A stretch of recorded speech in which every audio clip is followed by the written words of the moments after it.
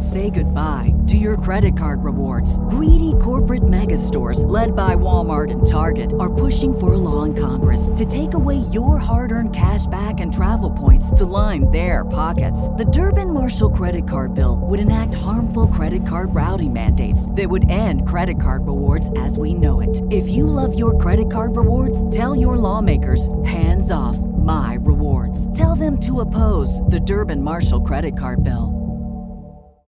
When you need mealtime inspiration, it's worth shopping Kroger, where you'll find over 30,000 mouth-watering choices that excite your inner foodie. And no matter what tasty choice you make, you'll enjoy our everyday low prices, plus extra ways to save, like digital coupons worth over $600 each week. You can also save up to $1 off per gallon at the pump with fuel points. More savings and more inspiring flavors make shopping Kroger worth it every time. Kroger, fresh for everyone. Fuel restrictions apply.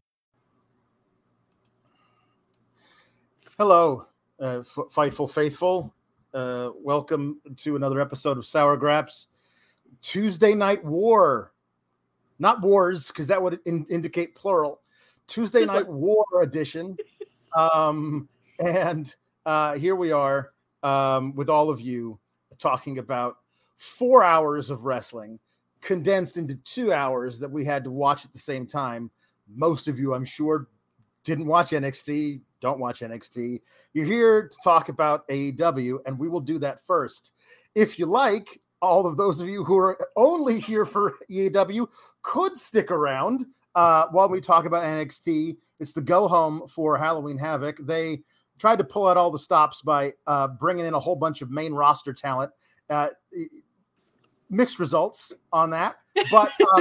But anyway, we'll be talking about AEW first, then NXT. And if you would like, you can get in your super chats at the bottom of the little deal, and then you can do the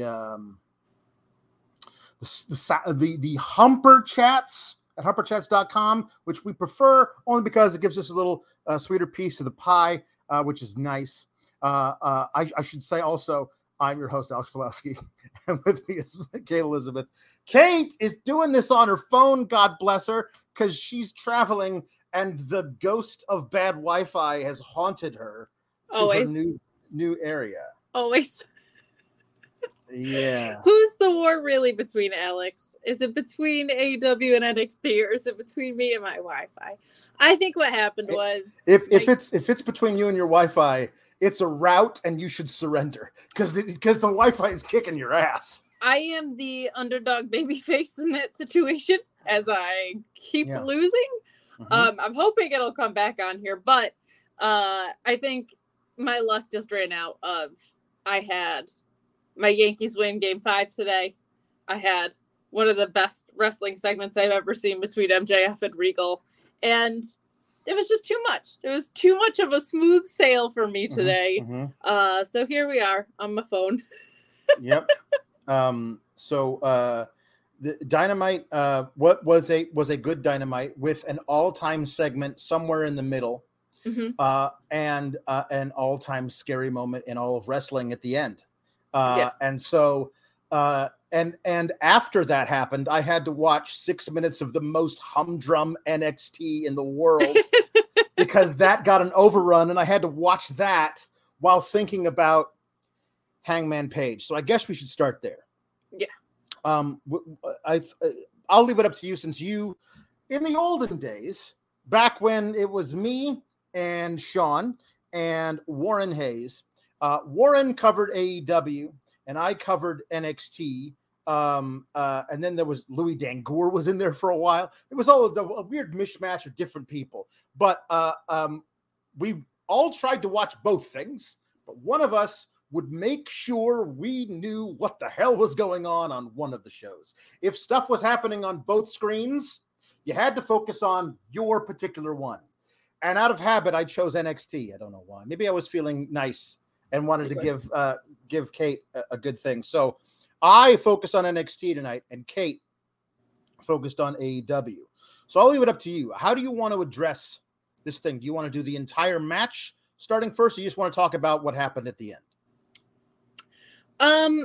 Let's talk about the match, I think, overall. Right. Obviously, there was a very scary moment with Hangman, which we can talk about. But the match, I felt like, for the main event was fantastic. I mean, you got Jon Moxley bleeding in his hometown. What more could you ask for? And I like what they did to recover from it at the end. I felt like was a very good call, like to send MJF out there and say, from what we had seen early, the fact that this was an audible was really well covered, I think, and made a lot of sense. It's just always, whenever there's a shoot injury in something, it's of course overshadowed. I think Jon Moxley is one of the best in situations like this. Like, what else did this happen in where I can't remember? Oh, when the fireworks didn't go off, or only the fireworks went off at the Exploding Ring main event. I felt like covered that really well by saying that Kenny Omega built a really crappy ring because there was so much of that story going into it. For him to say, you know, that he hopes the best for Hangman, that he gets to play with his babies, for him to say that, well, the Yankees didn't go into extra innings today, I thought was a nice nod to what their lead-in was. I thought that was extremely clever. And I liked how MJF ran down with the chip. I thought was really great. Like, are they going to completely call this audible, or is he's going to kind of listen to what Regal had said earlier? I thought was a nice way to cover it up. But just, it's scary. It's always a reminder of the fact that, whilst scripted and as protected as a business can be, wrestling is a very real thing.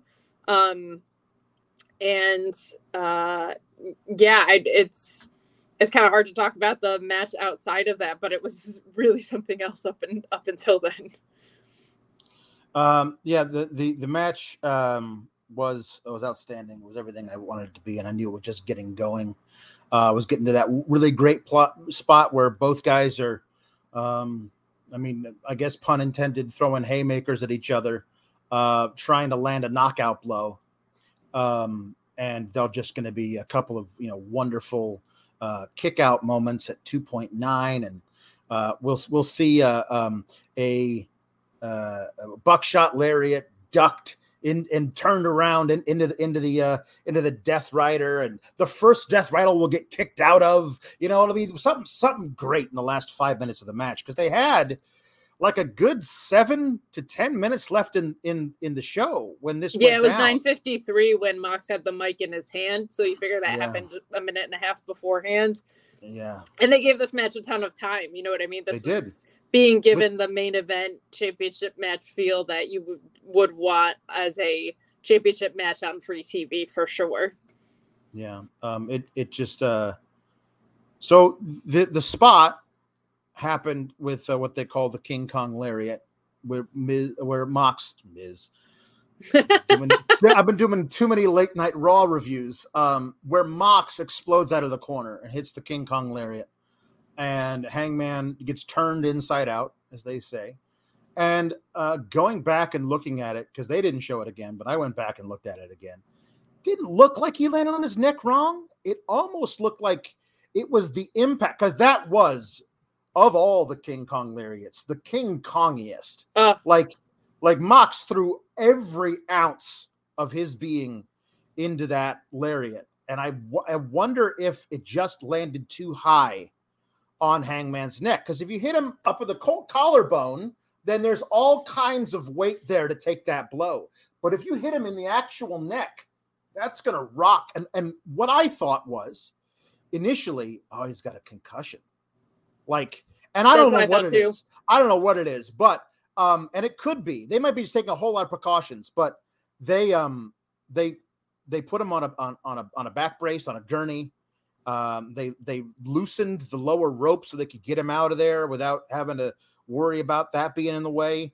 And the way that Moxley cut the promo on afterwards, I hope he's going to be okay.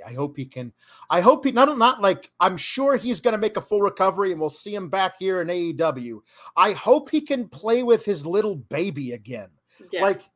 And that the people who are doing this stuff can spot the difference between a that guy's going to be out for a few weeks, and this is really scary. And they can spot it like that because they've seen both. And so the fact that Mox was looking at that and goes, this is one of the second ones, that really threw me for a loop. We got Big E tweeting out prayers for Hangman, which is like doubly sad.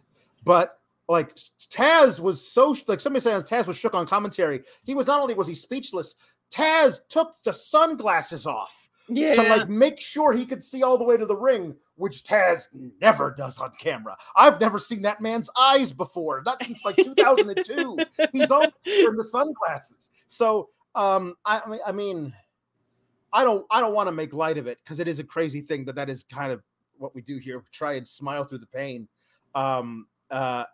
This is it puts a damper on what was otherwise an amazing Dynamite, an amazing match. But I thought that they did such a great job, and kudos to whoever improvised backstage. Yeah, that was smart. Whoever's call this was like, get a mic to Moxley, have him call out MJF. MJF's going to bring a ref to the ring. Perfect for it to be Remsburg too, who just looked like somebody woke him up from a nap. Like he had no idea what the hell was going on. Don't lean back in the chair. It's a hotel chair. You never know what happens. Don't tempt fate. Not tonight. But they so he brings the chip. He's still in his street clothes.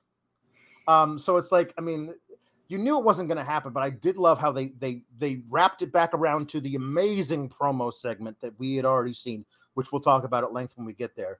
But I love that they wrapped that back around, and I love that they said, okay, you know what? We can't give them the full championship match tonight. Let's do something else. And I loved that it's not MJF doing what we think MJF would do, which is to pick the champ at its weakest point, cash in, and become the champion. Instead, he says, no, I want you at 110%. No excuses. I'm going to beat you for real and prove I'm a great wrestler. And I want you at Full Gear. I think I always expected it to happen at Full Gear. And now it's official. They made it official.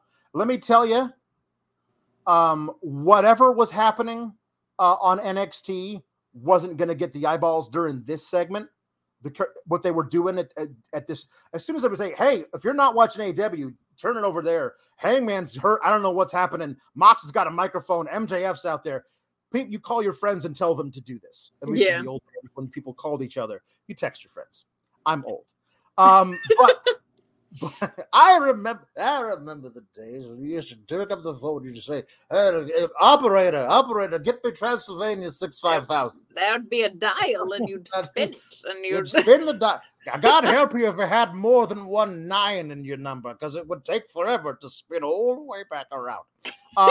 That's Papa Pulowski. For those of you who only watch the AEW reviews, he shows up apparently as of last Tuesday. Shows up every week.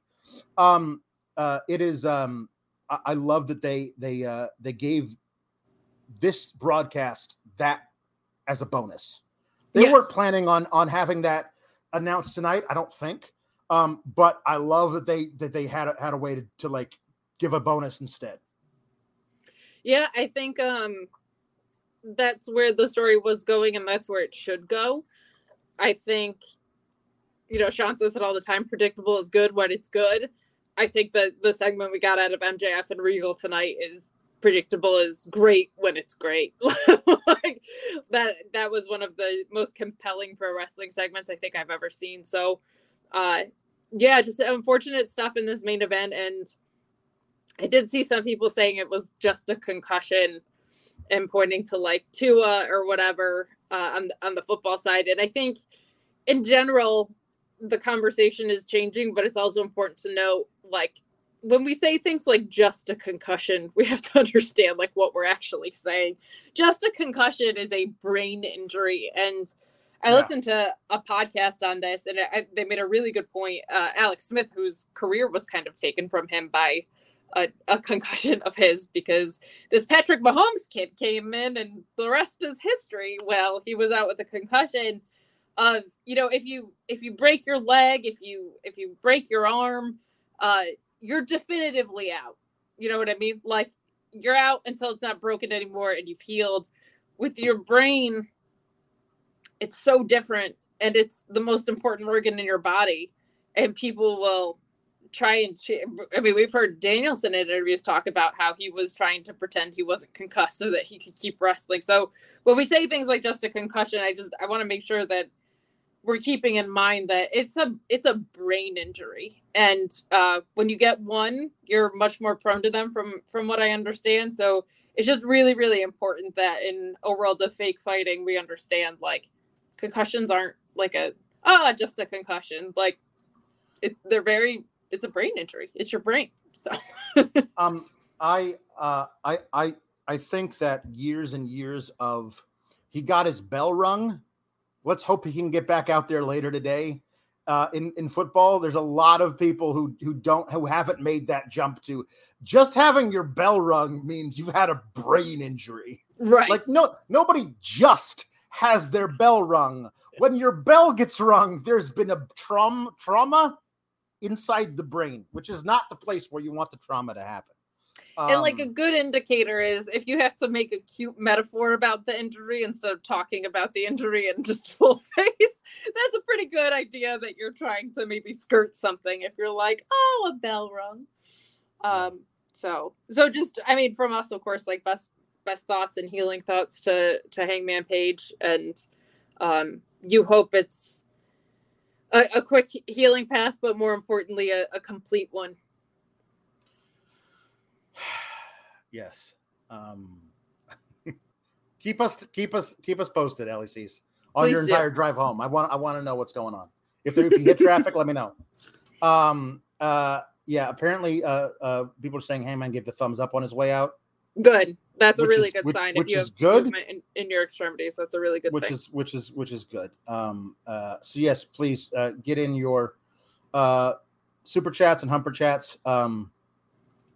Jam Beard saying, between Mox's way of talking about it and Taz being shook about it since his career ended due to a neck injury, has me fearing a bad neck. Like, you don't want to speculate, but you definitely hope that wasn't it.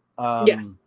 And Jam Beard has a thing. We're going to talk about this a little bit more later with the idea of what MJF's arc is here. But MJF should beat Mox at Full Gear. MJF thinks he won clean, but the firm has interfered without his knowledge, and that should complete MJF's face turn.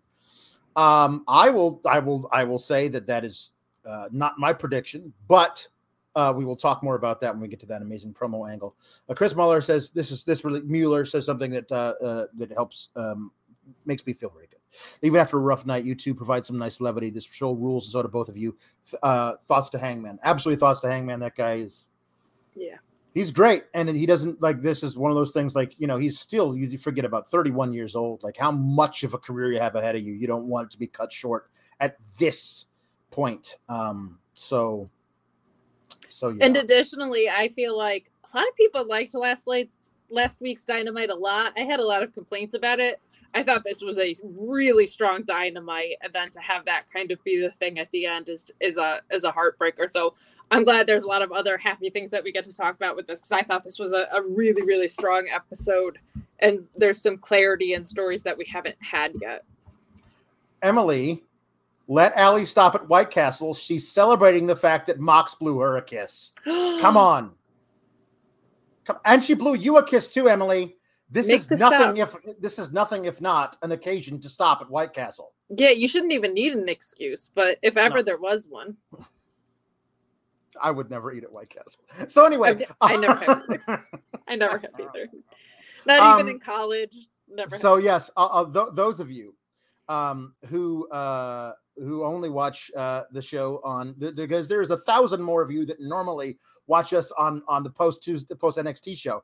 So you won't know this, but we have a little running gags that happen. These people are still here.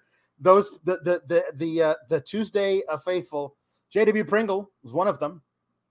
It says SGS family, one true Alex, best bangs in the biz, Kate Elizabeth, Council of Marks, ladies of Cease and Desist, the man that started this whole wacky bit, Papa Paul Elizabeth, Welcome, new kids. What a wacky night of wrestling. Yeah, wacky would be one way of putting it. But yes, thank you, JB Pringle. I appreciate it. Jambeard chimes in. Emily, let Allie lead at White Castle. You two might even make it. Harold and Kumar. You never know. True. You never know. Robert Lyle says that we were running late because Kate is trying to get her dial-up modem to work. Kate, it's not even your internet. It's the hotel's internet. It's the hotel's internet. I'm at a work event. I had a really lovely day. I'm at a work event, and then because it's like an internal company event, we had like a group activity of going to Topgolf, which was fantastic because it was while the Yankee game was on. And so it wasn't directly in front of my face, so I didn't have to look like an insane person in front of all my new coworkers, which was really important to me. But I was able to keep tabs on the game because it was on at like the Topgolf bar. So I was able to keep track. The Yankees scored early, and I also appeared normal to my coworkers, which Yes. that, as far as I'm, and I was pretty good at Topgolf. So a triple win for me. And then we got some really great wrestling tonight. CO says White Castle is mid. Never had it. I mean, it's whoa, White Castle. I don't know what it is. Their burgers are small and they have lots of onions on them, and I hate onions, so I'm never going to eat at White Castle. That's just never necessarily going to be a thing that I'm going to do. Tom LaValle is calling our bluff. Says 4-hour show. Let's go, Team Kalex. SGS for life. Lord Kev says, good evening, Mr. Alex and Miss Kate. And Jambeard says that Kate's internet is run off an old-timey thread spinning wheel. Perhaps. Might as well be. Perhaps. She's on her phone tonight, folks. That's how she's making it work. I love that. Plus, Kate in a hotel because the bathroom is next to the bed. I don't know what that means. I don't either.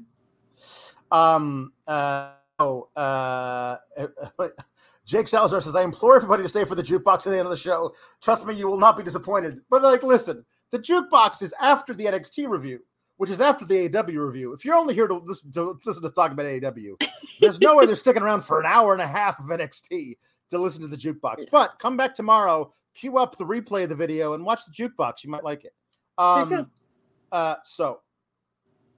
Orion Ben says, Kate, the ultimate multitasker today. I'm doing the best I can. Doing the best you can. Internet's hanging on by a thread here. Yeah. Okay. So overall, Pete Davies says Dynamite was great. Some great matches. Great promos. Rio returned.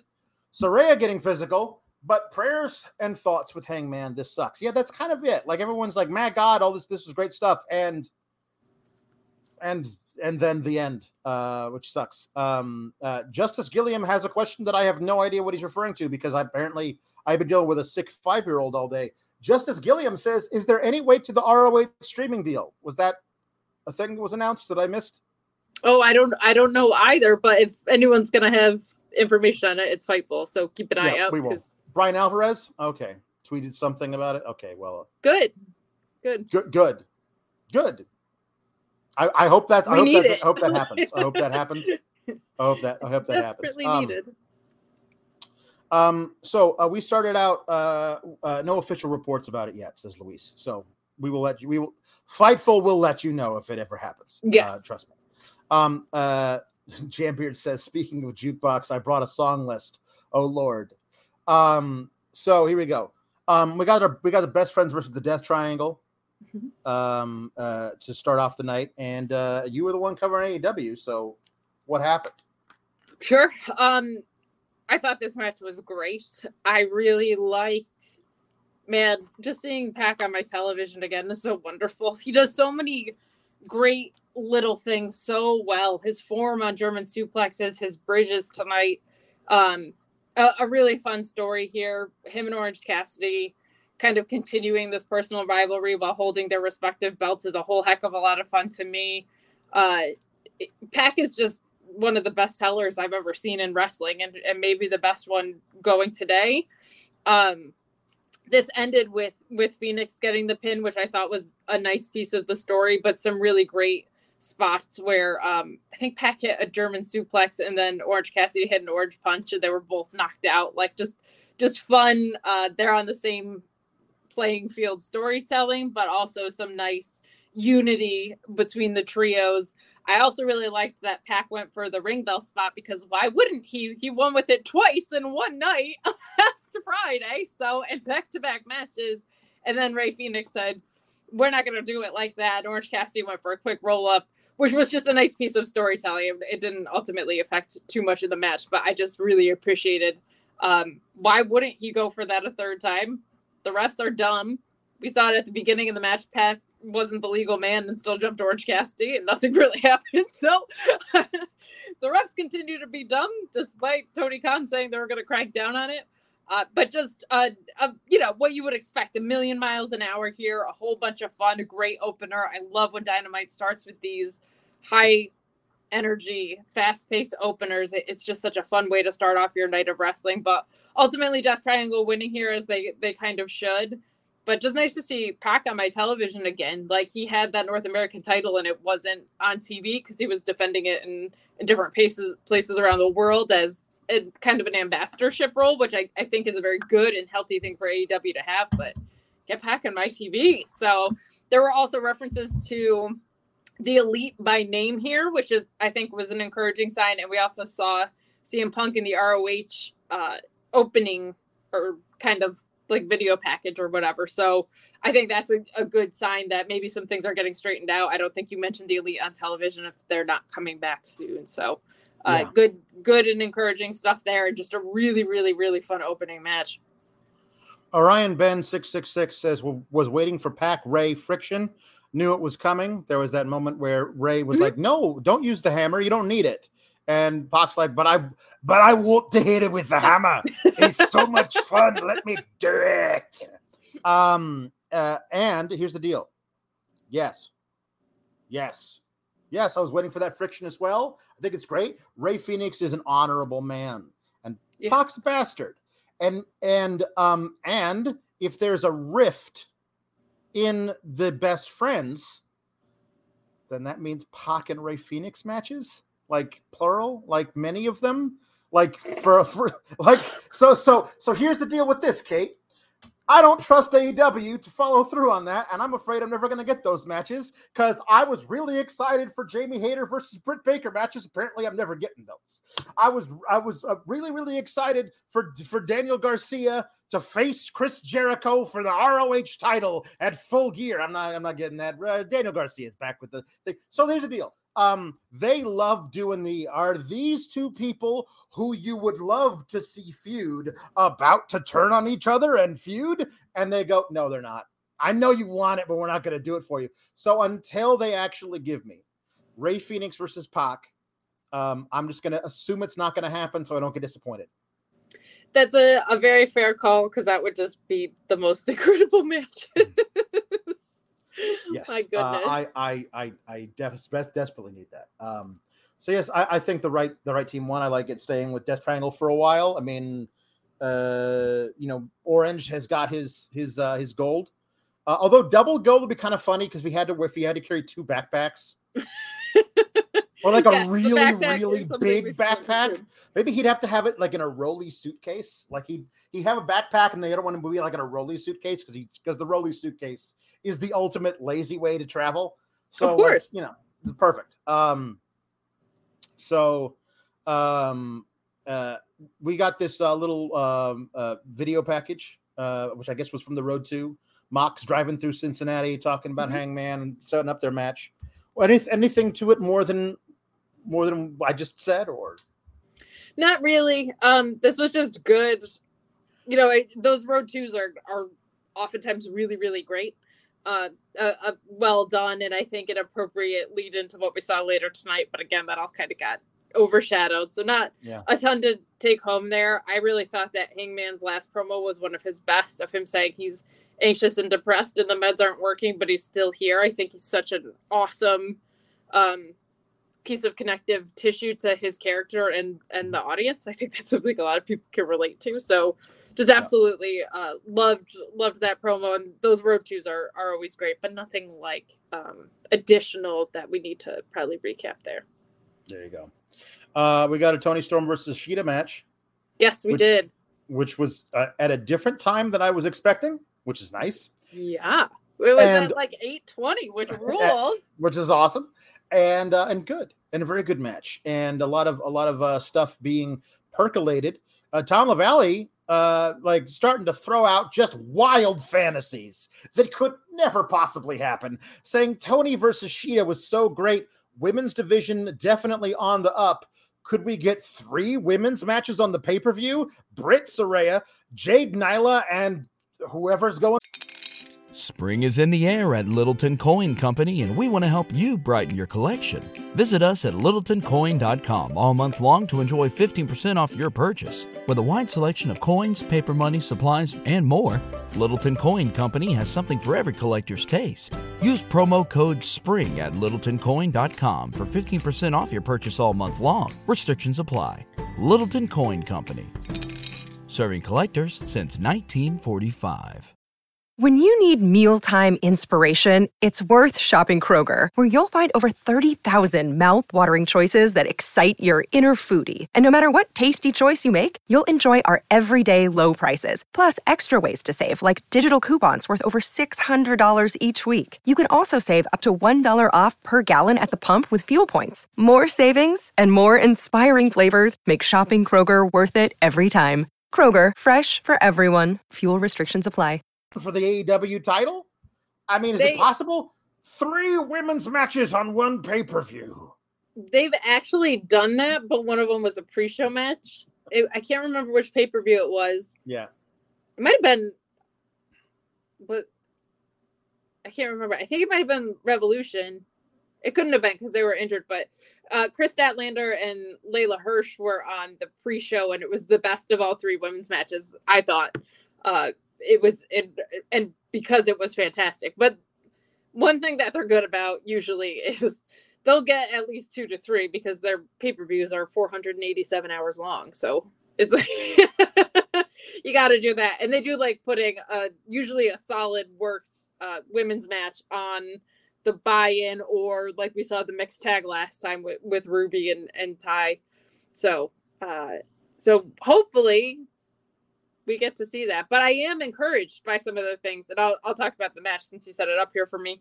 I loved this. I felt like it was nice to see Shida back on my TV feeling important again. I feel like the story made sense. They were tag partners, but there's not a tag division. So of course Shida would want the singles title. And of course these two would know each other very well because they've been tag partners. I think Toni Storm legitimizing her interim women's title by beating previous champions is also a really good piece of storytelling. And we're starting to see stories get built outside of the title picture a little bit more, which I don't love that maybe it feels like they're overshadowing a bit because of who's involved. So a couple people have made that point, but I love seeing women's stories outside of the title picture. I've been screaming about this for years, like literally years. This is what I've been asking for. So some really encouraging changes. I thought the match was great. It got about 8.5 minutes. And not only is that longer than a lot of these matches have getting, but it was also just balls to the wall for those 8.5 minutes. And I think the story got told in completion in those 8.5 minutes. Some really great counter wrestling in here. We saw Shida lift up Toni for the Falcon Arrow. And then Toni kind of did a float over. Shida ended up on the ropes and came down with a kick, which Toni turned into a German suplex, like a really, really great spot. It was very, very physical, very hard hitting. And I feel like it was nice to see an energized Shida and a program that both made sense and featured some great in-ring work. It looked like there might've been something that was Shida like picked up Toni Storm and slammed her, which I think was initially supposed to be a suplex. And it didn't work, but what I liked was these are 2 women who are great in the ring, and they were able to work around that, where I feel like in the beginning of this division, some of the wrestlers they're still kind of green in the women's division. Like they might not have had the ring awareness to do something like that. And these are 2 women with a ton of experience that have grown tremendously. So it's just nice to see that too, even in situations where something didn't totally go right. It didn't derail the entire match in any sort of way. So some really, really encouraging signs from the women's division, them being on in the spot rules. I mean, I've been as big of a critic as anyone, and initially I wasn't like in love with some of the changes that they were making, but I didn't want to cry about them because I've been asking for change for so long. These are really good changes. In that post-match, we see the Bad Doctor in her Steelers jersey, which I loved. Women can do sports trolling too. Thank you very much.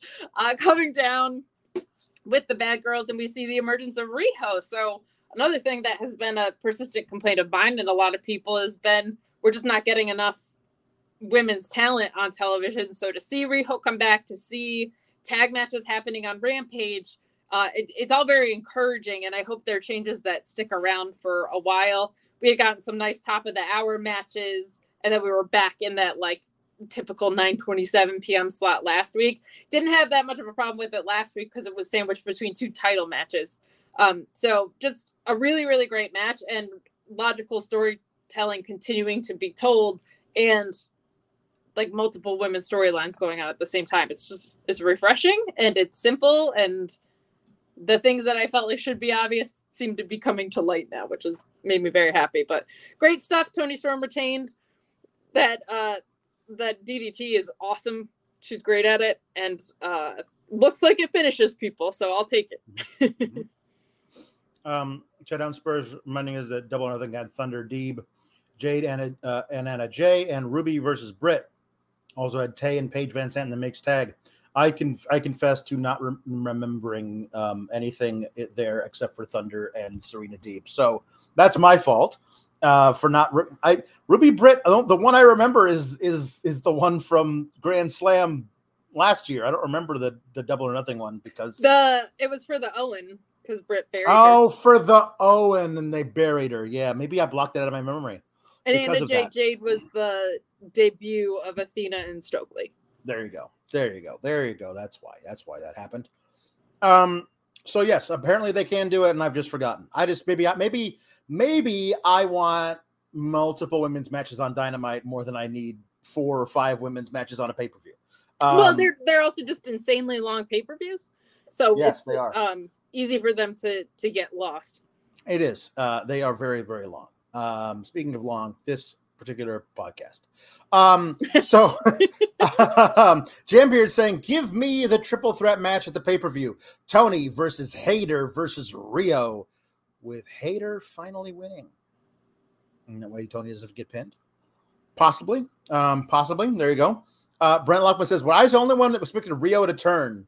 Wrestling may have given me trust issues. I don't even know what a heel Riho run looks like. That would be very interesting. We'd have to see just how over she is with the crowd. I think that would be extremely difficult. And she doesn't cut promos a ton at all. And just someone of her stature. Well, I guess that's not fair. Someone of her stature, I think, could be sneaky enough to pull off some heel stuff. But people just love her. So it's hard to turn someone like that heel when they're not cutting promos. Yes. So we got a Nerd Guru says, for comparison, NXT had 3 women's matches tonight. Good stuff. Yes, they did. They were, part of the gimmick, and I don't think any of them went longer than like 8 minutes, but that's what NXT is. So, it is, you get what you get. But they all were, the middle one wasn't really a match, but we're all decent enough. We got a Warjo thing calling out the Kingdom, which it's so funny to have.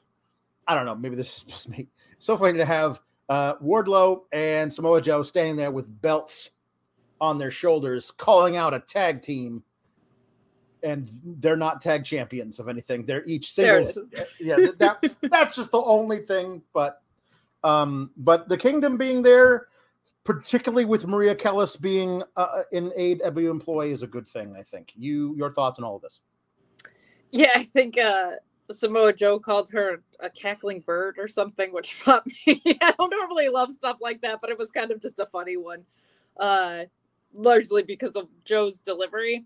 I wish they had single storylines and a tag storyline. If you're going to do the 2-man power trip kind of thing, I feel like you need them to have single storylines for that gold as well as this tag hunt that they're kind of in. But I whilst I don't love the story, I like the idea of them working together quite a bit, and I think this could be a lot of fun. very excited about the Kingdom, particularly Mike Bennett and Maria. I've spoken at length about Maria and what she's done for the ROH women's division before that shut down, and she's just a great presence and mind to have back there. And OGK is a reliable tag team that I don't feel like you have to like necessarily push to gold. Like they can work some really reliable matches with a lot of teams of a lot of different styles without necessarily having to be in a tag picture to feel super important. Agreed. Jambeard says, only way I want to heel Riho is if they give her Sonny Ono as her manager. Okay. That could work. FTR backstage. They've been involved with Wardlow recently, but they're not sticking around to do more stuff in the ROH ranks, even though they are ROH champions, because they want the AEW titles and they need them right this very second. But hold on, says Swerve and Keith Lee. This was a very, I thought, effective and good backstage little interview battle. I don't know what you would call it. They got to talk to each other. They each have a point of view. There's even some discrepancy among the Swerve and Keith. Anytime you have a lot of people in a scene, it's great to have as many perspectives as possible. Like, I agree with you on these three things, but I disagree with you on this. But I know that you and I together don't like those guys. That makes for good drama. And that's what we have right here. I also, they're giving us something that I wanted since the beginning of the Swerve in Our Glory tag run. They're giving us an FTR versus Swerve in Our Glory match next week on Dynamite, and the winners get to be number one contenders. And oh, buddy, am I looking forward to this. This is a fantastic position for the AEW tag division to be in. As far as the segment goes, a few things. One, Renee Paquette has just not lost a step. Like I work at AEW now, and I'm amazing at my job still. I feel authentic in everything that I'm in. Just incredible work from her to come into a new company, have taken some time off, and immediately slide back into the picture and be fantastic at her job. Love Swerve saying, oh, you've been working at these other companies, and now you suddenly care? Now you care to come back and win these titles? No. We're number one contenders. Swerve continues to just be so impressive, and everything that you would want in a champion of singles or tag caliber. And I think the logical thing for this, the way for this to go, is for FTR to win, more dissension within Swerve in Your Glory. FTR versus the Acclaimed. Either the Acclaimed is made by beating them, or FTR your tag champs again. I think you can go either way with that, but this is just a situation where everybody wins from how this is set up, and that's not always easy to accomplish in pro wrestling, and I would argue is even harder in tag wrestling. But just a fantastic situation all around, because everybody involved benefits, and that's 6 talent that you have on your screen that are benefiting from winning or losing. It doesn't actually matter too much, which is an incredible feat in wrestling, and got set up in an incredibly short but effective segment, as you said, right here. Luis joining me in a simple request of Tony Khan. Please, for the love of God, leave the ass boys out of the damn Swerve versus FTR match. They don't need to be anywhere near it. Let's just have a straight up match, please. Please. I anticipate FTR winning and getting that match versus the Acclaimed, but at that point, then you got some interesting stuff to do, because Acclaimed is still super over. They could lose the titles because FTR is the greatest tag team in the world. But if you're going to do that, you'll probably protect them in some way. Or you could have Swerve cheat without the knowledge of Keith Lee to beat FTR. It's not a title match. They don't lose the titles if they lose this match, but you could have Swerve cheat to do it so that they get a rubber match versus the Acclaimed, which I think nobody would object to. But I think that could then further the rift that is developing between Swerve and Keith Lee, especially if they lose that rubber match with the Acclaimed, and then you get what we've been wanting forever, another Are they just going to fight and feud, please? Because I want Swerve versus Keith Lee on my television over and over again. Thank you. Yeah. Jambeard with a very good point. One thing about the Kingdom, if and when, let's hope it's when and not if, Adam Cole and Kyle O'Reilly come back, they could join them as a 4-man stable because they're Cole's old stable. And that would be interesting because, well, we know Bobby Fish isn't around. He's cutting promos in TNA to zero noise. So he's not in AEW anymore. So Adam Cole needs more people. That would be good. That could be very fun. Hey, they finally found a guy for Darby Allin to feud with that I hate more than Darby Allin. Kudos. I'm tired. I'm so tired of watching Darby Allin pin all of my favorites, but I will watch him beat the stuffing out of Jay Lethal 100 times out of 100. Let's do that. Let's go. Do that. Yeah. Yeah, I mean, in ring, I think that match would be a whole lot of fun. I don't have a ton of care for the story around it, but I also don't need to. This is all part of the moving situation around, I think, House of Black a little bit that got tricky. So that's a perfectly suitable next step for Darby and Jay Lethal. I'll take it. Yeah. I liked the beatdown because it was creative. Threw him down a garage ramp. Yes. Pinned him under a garage door. Gave him the figure 4. Yeah, great. Good. Yeah, and also nice to see somebody using Darby Allin's world against him a little bit, since it is so prominently featured on this television show. That is true. James Smith says, rarely awake at this time in the UK. Normally watch the next day, but wanted to show some love. Great times. Thank you, James Smith, for being awake and for taking time out of your wakefulness to watch our crazy deal. We appreciate that. Thank you very much. Jason Major also, indubitably. Thank you. Always supportive. Which is how of course Keith Lee accepts the challenge. He says indubitably. Of course. Indubitably. Great. So here we go. Television history was made. Regal is ostensibly out there to be interviewed by Tony Schiavone. But then MJF comes out and holy Jesus, like the promo he cut, starting out with, I'm going to talk and you're going to listen because whether you believe it or not, you owe me that much. And I was like, okay, let's get into this. And the story he laid out, like concisely with enough details to really make you put you there, made a whole lot of sense. You're coming in, he got a hold of Pat Buck and Brian Myers, his teachers in New York, and says, you got some extra work for NXT, a takeover in Brooklyn. And I remember that when he was a security guard, he was the guy that Samoa Joe shoved up against the wall as he was walking to the ring years ago. I remember the spot that he got as an extra. But apparently being an extra also gets you a little tryout as well. And he did his tryout match, and Regal brought him into a private area and said, okay, you got 3 minutes to sell me on you. And he's like, and I did, didn't I? Your jaw was on the floor. You know this. And you said, but you're only 19, so you're too young.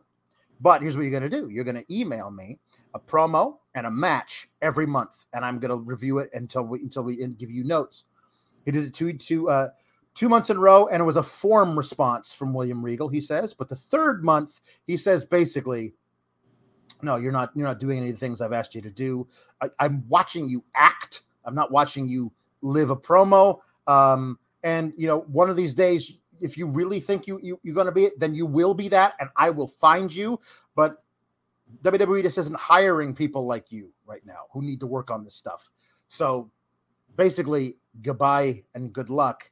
And the way that MJF is cutting the promo is with fire and rage and anguish. Like when I read that email, and I've read it every day since then. The first time I read it, I wanted to kill myself. All this stuff, just going crazy. Like, I don't know what the hell was happening on NXT, which I was supposed to watch, but I paused it in the middle of a commercial when he started talking and I said, I'll get back. I'll catch up. I'll watch whatever the hell that is later. I got to watch this. Let's just talk about the MJF portion of this before Regal had his retort, because Regal's retort was a thing unto itself. This is just MJF at his absolute best. Incredible stuff. I love old school heel MJF. I love the facial expressions. I love him shitting on people's towns and calling everybody slobs and whatever, making fun of them for being poor. This makes him. This is legendary stuff. This is the reason people have been hailing this kid for a long time. This is the first thing that's made me feel this strongly, probably since his dog collar match with CM Punk. Like I had very, very real emotion. Actually, that Hangman promo last week definitely moved me, but this whole segment from front to back, it felt above wrestling in a way. It was very much a representative piece of professional wrestling, but it superseded it or found its most authentic place, and it was the art form that pro wrestling can be right in this moment. And just an incredible segment by MJF. And I loved how angry but controlled he was, because he had the look at me now leverage until what happened next, which is what we saw Regal kind of come around and take it away, which I couldn't believe he was able to do. But just fantastic stuff. Like when he gets so real, it connects to me. It is really, really refreshing. And I was kind of like, why is Regal smiling?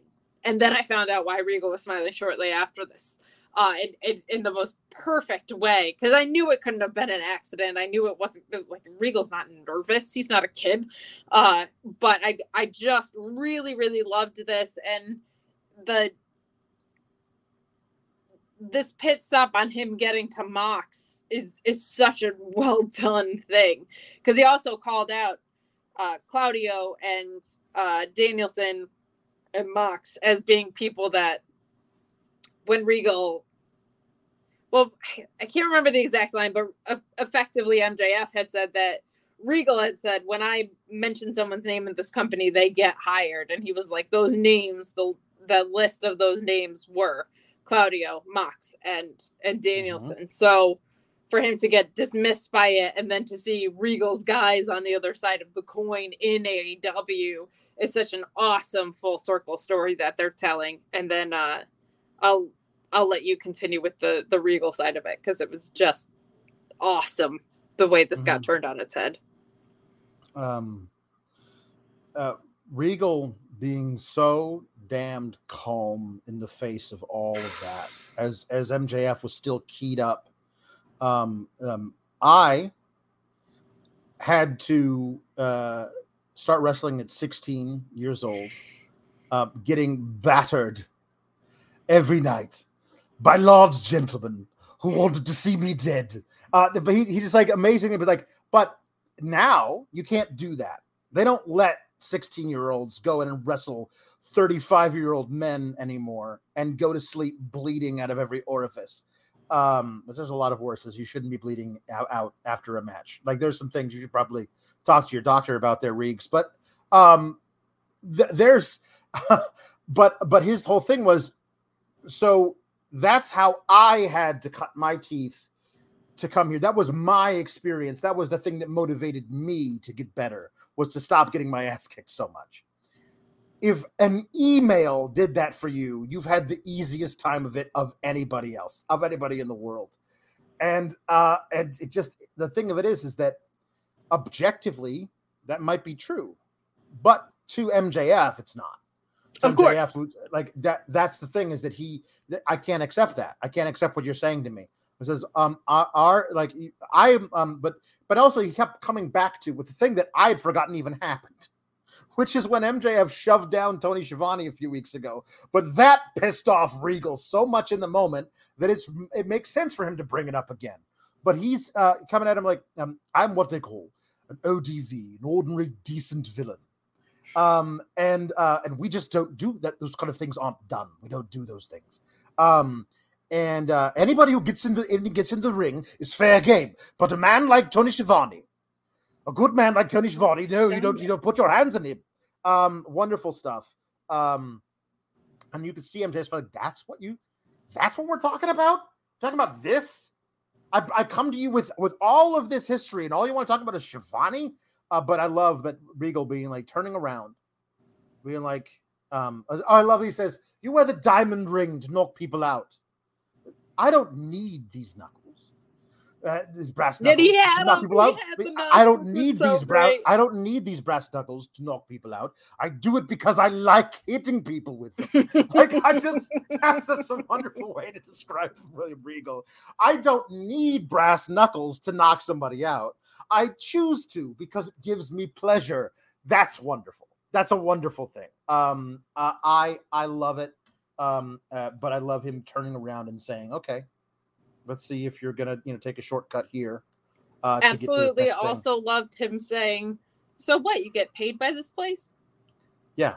So what? You made a lot of money. That doesn't prove anything to me. You make a lot of money. Wonderful. And wonderful MJF's sunshine. facial expressions of that continually getting more and more under his skin was such just fantastic television, wrestling aside.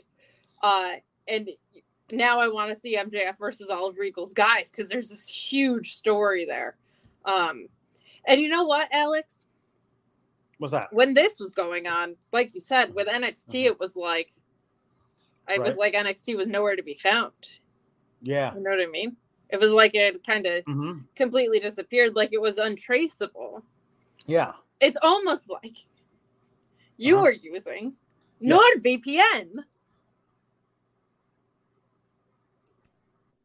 NordVPN.com/Fightful. Browse safely, browse securely, change your virtual location with just one click on all your devices. Multiple tiers that allow you to get exactly what services you want. 4 months free, a 30-day money-back guarantee. Get access to content that's geo-blocked in your area. Get access to pay-per-views at a much more affordable price thanks to that content that you unlock with NordVPN.com/Fightful. Block annoying pop-up ads, block malware. NordVPN.com/Fightful. How are you going to pass this up? Really? How? I use it every day. Every day. It makes my browsing experience so much better. You should do it too. NordVPN.com/Fightful. So, funny thing, whenever we play the videos, our microphones on our computers get muted automatically. Apparently, that doesn't happen with a phone. So I had to manually mute you as you were walking around your room. Well, because of course my phone isn't charging. So this is great. It's fantastic. If I just die, just know that I'll be fumbling around looking for my cube. Wonderful. Wonderful. So this was amazing. This showed so much depth in MJF. And here's my thing. So what I love about MJF, everyone I hope remembers the promo he cut on Punk, where he made us really feel. It was so uncomfortable. I watched that the other day. I was so physically uncomfortable. And Punk coming out down the ramp. Like, yes. Is that true? Like, you could see how affected Punk was by it. Two things. First, William Regal, not affected by this. No. Perfect. He shouldn't be. Honestly, you can tell me your little sob stories. I'm very sorry you almost ended your life because of my email, sunshine. Like seriously, that couldn't give a shit.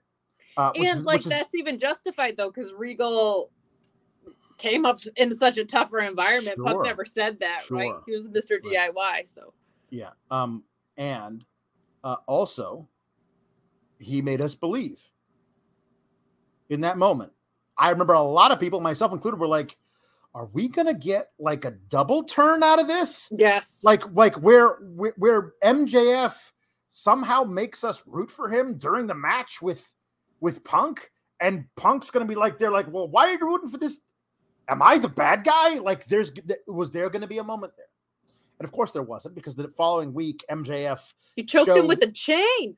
Showed that he can be both things. He can have all of that. There's a reason why anybody is a villain.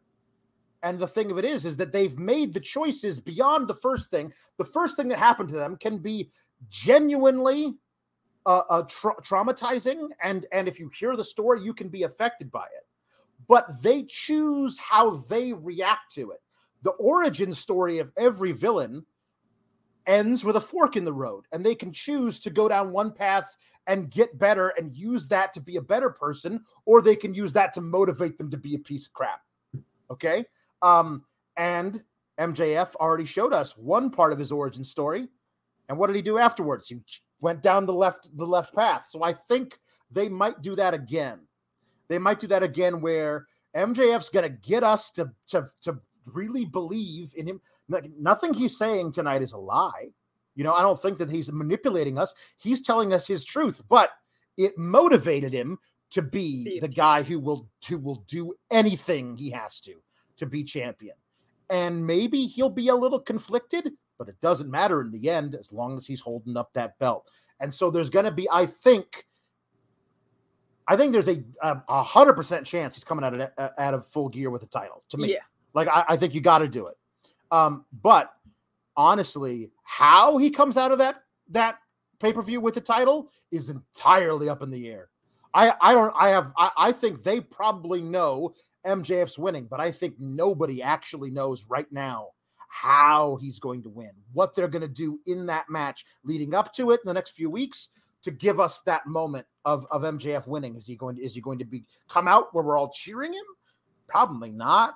But how much of a piece of crap is he going to be in the match? There's a lot of really great stuff there. Yeah. I did love it. So here we go. We got some stuff here because Jambeard says Bobby Fish is now just Blobfish to me. Well, to all of Impact Wrestling apparently as well. But folks, where's the lie? This sounds like a Joe Biden speech. Like, it was so bad, folks. Jambeard says, just imagine if MJF beat up Excalibur instead.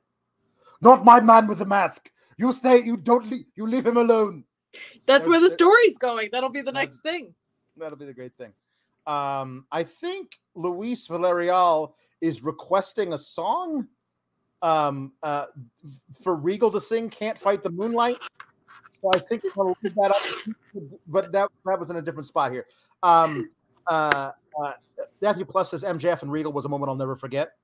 That was truly one of the most emotive experiences I've had watching wrestling. Like, genuinely emotionally felt extremely like I very much identified with it, and just like the intensity of the emotion was so palpable. Ugh. Yeah. Brent Lockman saying that Regal calmly drawing his knucks is now a good move. Is now a mood. Oh my God. Like, total him mood. Just having them and just having them to not use them. God, just brilliant. Just perfect. Yeah. Then we get Chi-Town Spurs saying, forget WWE or AEW. The winner of the bidding war of 2024 is going to be Hollywood. I think that might be the winner of the bidding war of 2030. I think he actually really loves wrestling, but I do know that he will jump and do the other things too. I think there's something there.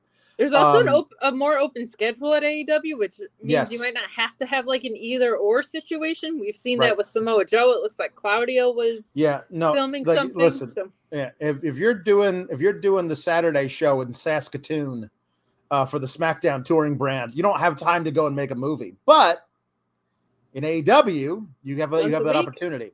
Yeah. Give it an opportunity. JW Pringle says MJF, another promo of a lifetime. William Regal, well, allow me to retort. I mean, both sides of I was just like, Yeah. I was so blown away by what MJF did. Yeah. And I was like, Regal's smiling, though. So he has something in his pocket, but in equally strong of a response. Like, just fantastic. Indeed. Nsogre, or NS Ogre. I never understand which one that is, but because it could be either. But I like Nsogre. Being there alive, they had us all eating out of their hands. It was amazing. NASRS updates on page? No. Not that I've seen on Twitter.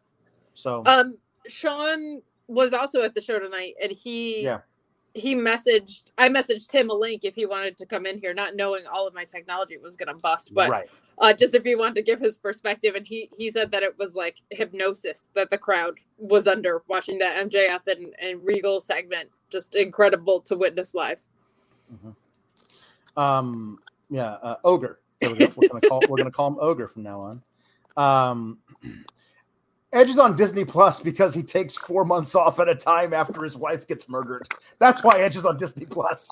He's not doing the Friday show in Saskatoon. That's not a thing Edge is doing in this part of his career.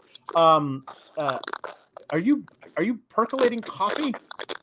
There's some crazy thing coming through your what is that? What is? Okay, she's gone. I'm gonna mute her. I don't know what the hell's going on. That was weird. Sounded like she was percolating coffee. She's gone. She's gone now. I'm gonna keep doing with the. Here we go. Everybody, I'm over here. I'm Kate Elizabeth right now. Phone died. We lost Kate. Goodbye, phone. Goodbye, phone. I'm gonna keep talking with. Here we go. She'll be back. I think. I hope. Because I didn't watch any of the next match, but so. Orion Ben 666 says AEW's back-to-back promos beat Alba and Toxa versus Toxic and Sonya, and Carmelo and Trick versus Mensa and Regal. Wasn't there also the Good Brothers and Cameron Grimes going to the moon? Yeah. So anyway, 3 different types of promos on Par Excellence Star Making. The third promo on Par Excellence is the fact that we got a Renee interviewing Yuta and Danielson. So I'm gonna hold on. I'm gonna get rid of this thing. I was being funny for a while because I thought she was coming back, but I don't know if she's coming back, guys. So Matthew Plus, being a hater, says she's gone. And Jam Beard saying Kate now running her internet through a popcorn maker. It does sound like it. Although, again, it isn't her internet. It's the hotel's internet. And Ricardo, the ODV, saying, Matthew Plus, what have you done to Kate? I don't know. I don't know, guys. It's tough. Renee interviewed Yuta and Danielson.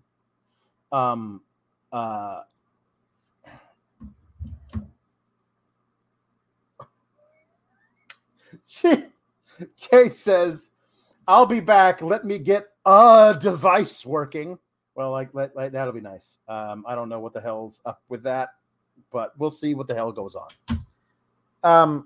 So this sit down interview with Renee, Yuta, and Danielson, and Danielson being just like, well, it's always disappointing to lose.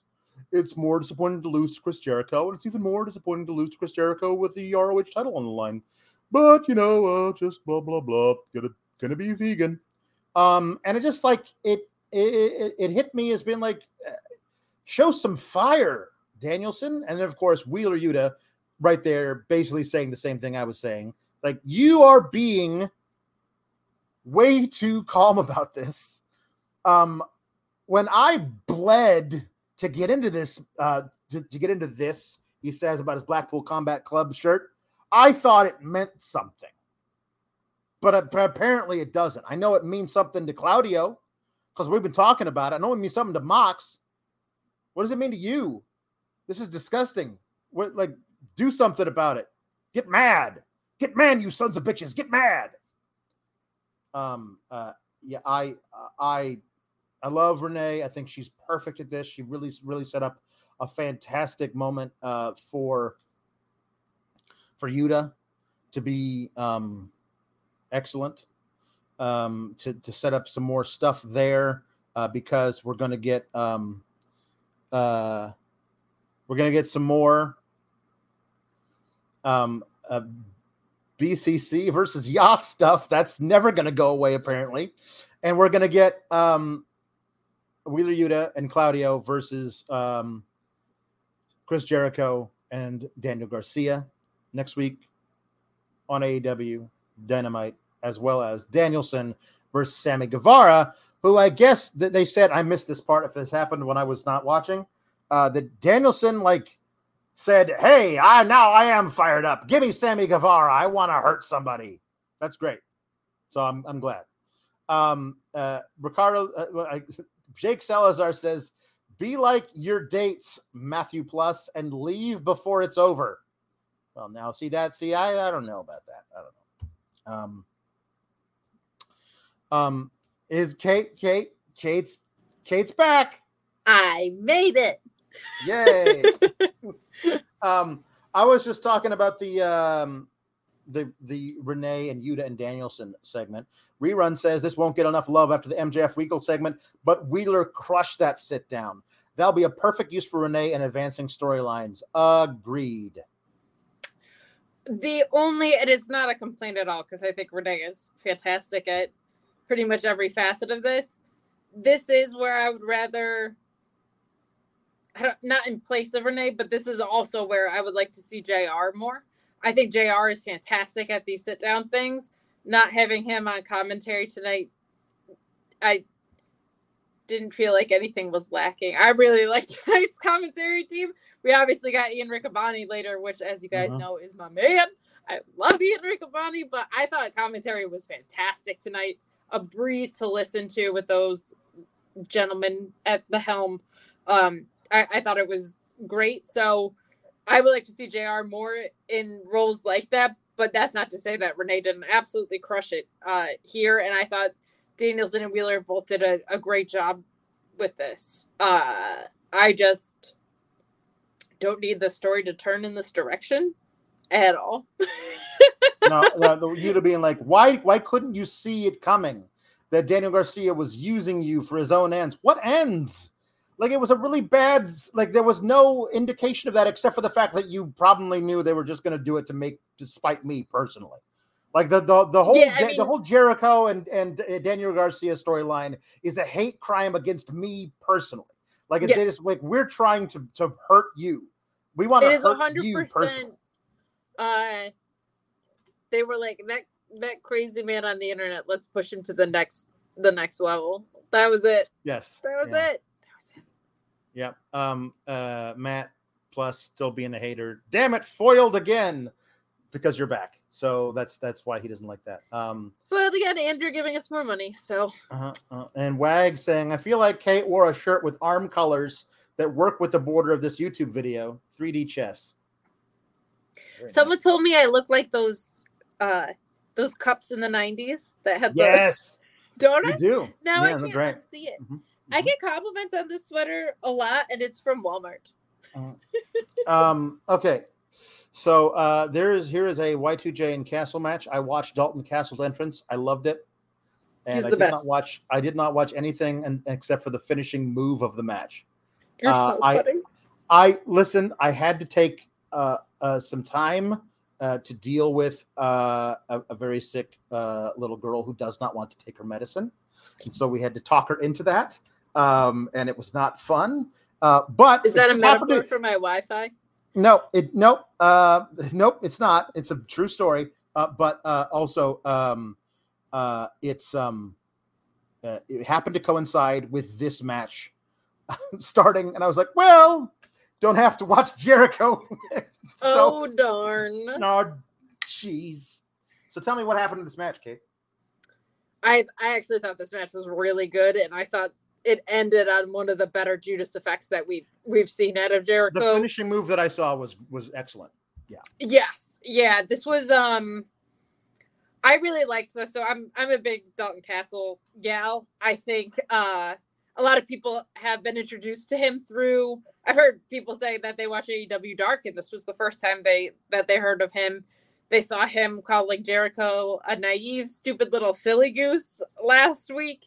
He's such a special talent because it's a character that we see, or an archetype that we see get steered in the wrong direction a lot sometimes, I think, with the kind of flamboyance and the pageantry that he brings. But it feels so much more carefully handled in his hands, and everything about it is intentional. The use of the boys at ringside is so much fun.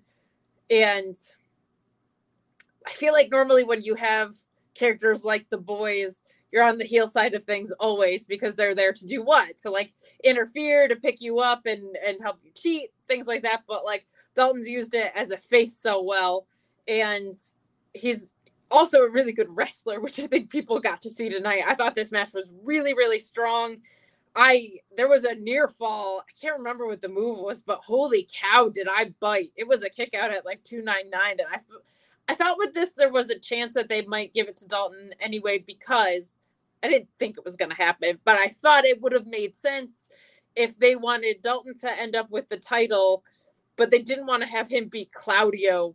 Makes sense. But him beating Claudio wouldn't make sense, but him beating Jericho would make sense. So I thought there was a possibility that the door was open to do that. I didn't think it was going to happen. It didn't happen.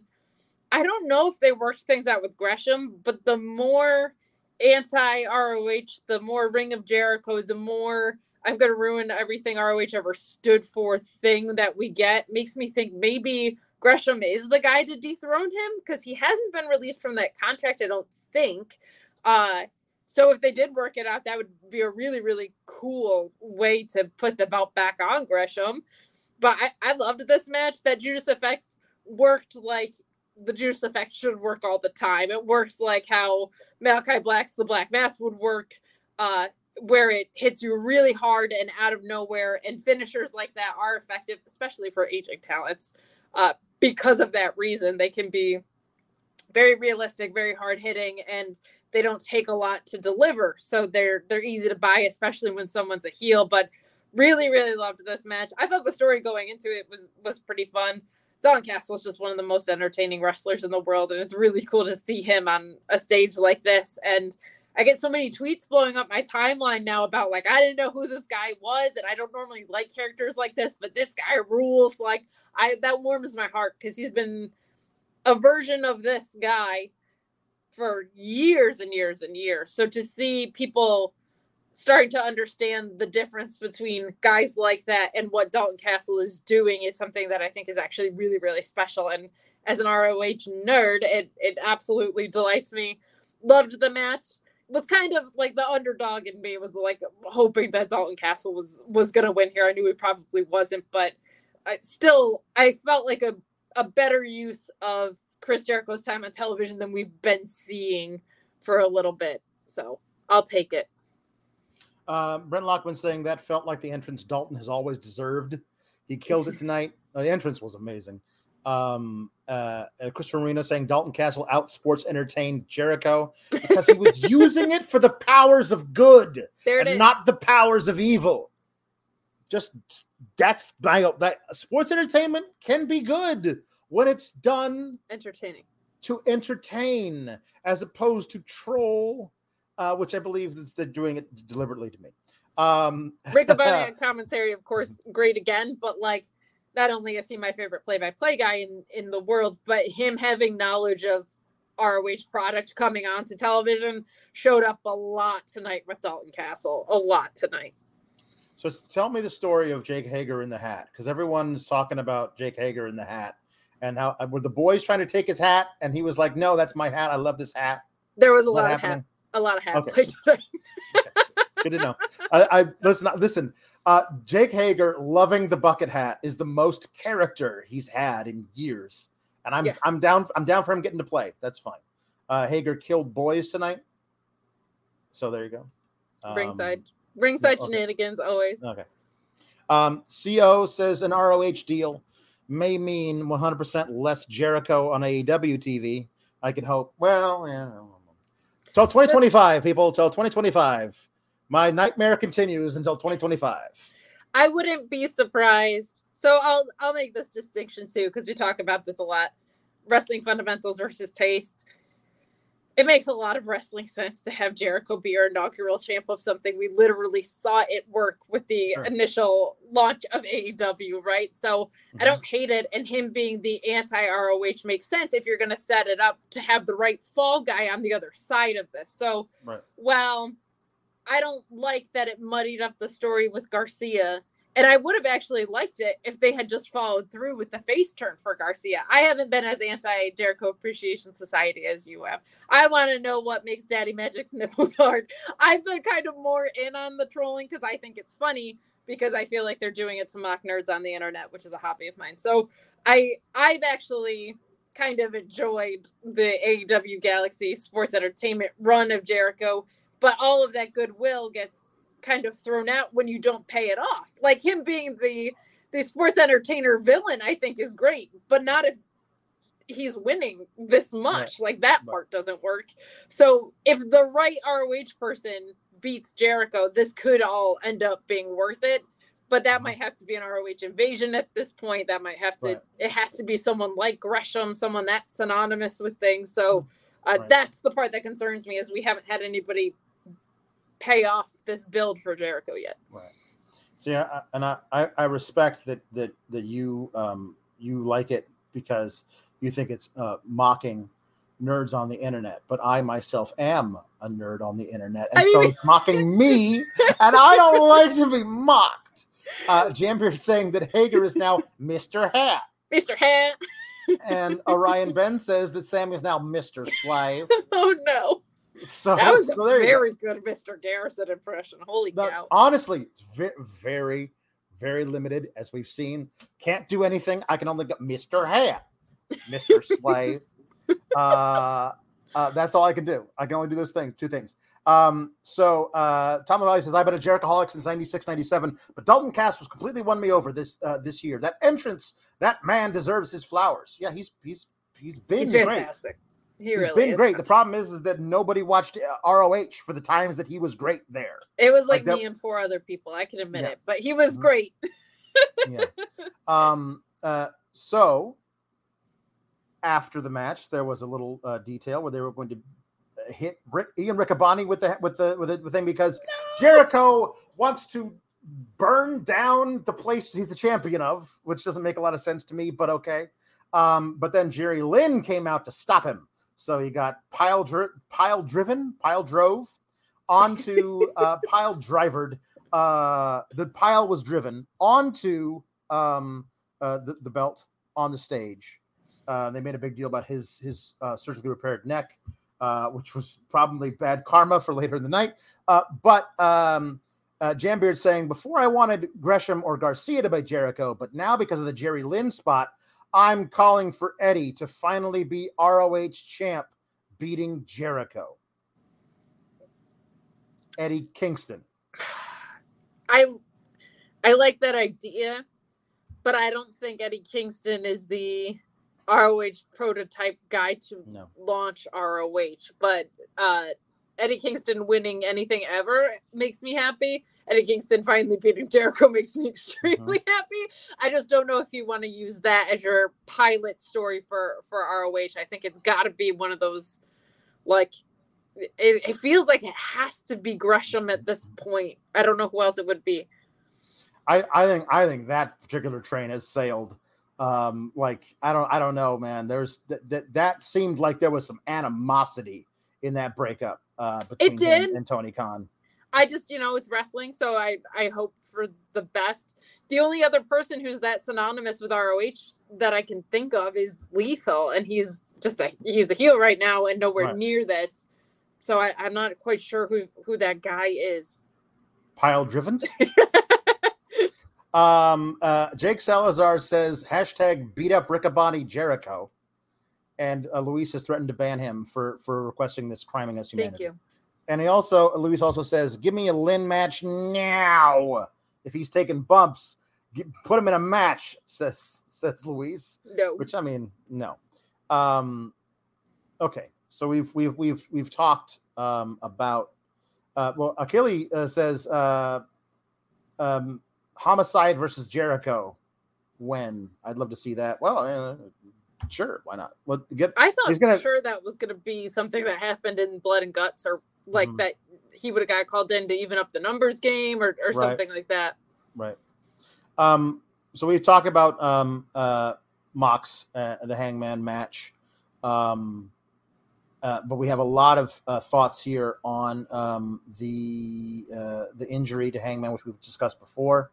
Hangman was injured taking a bump off of King Kong lariat.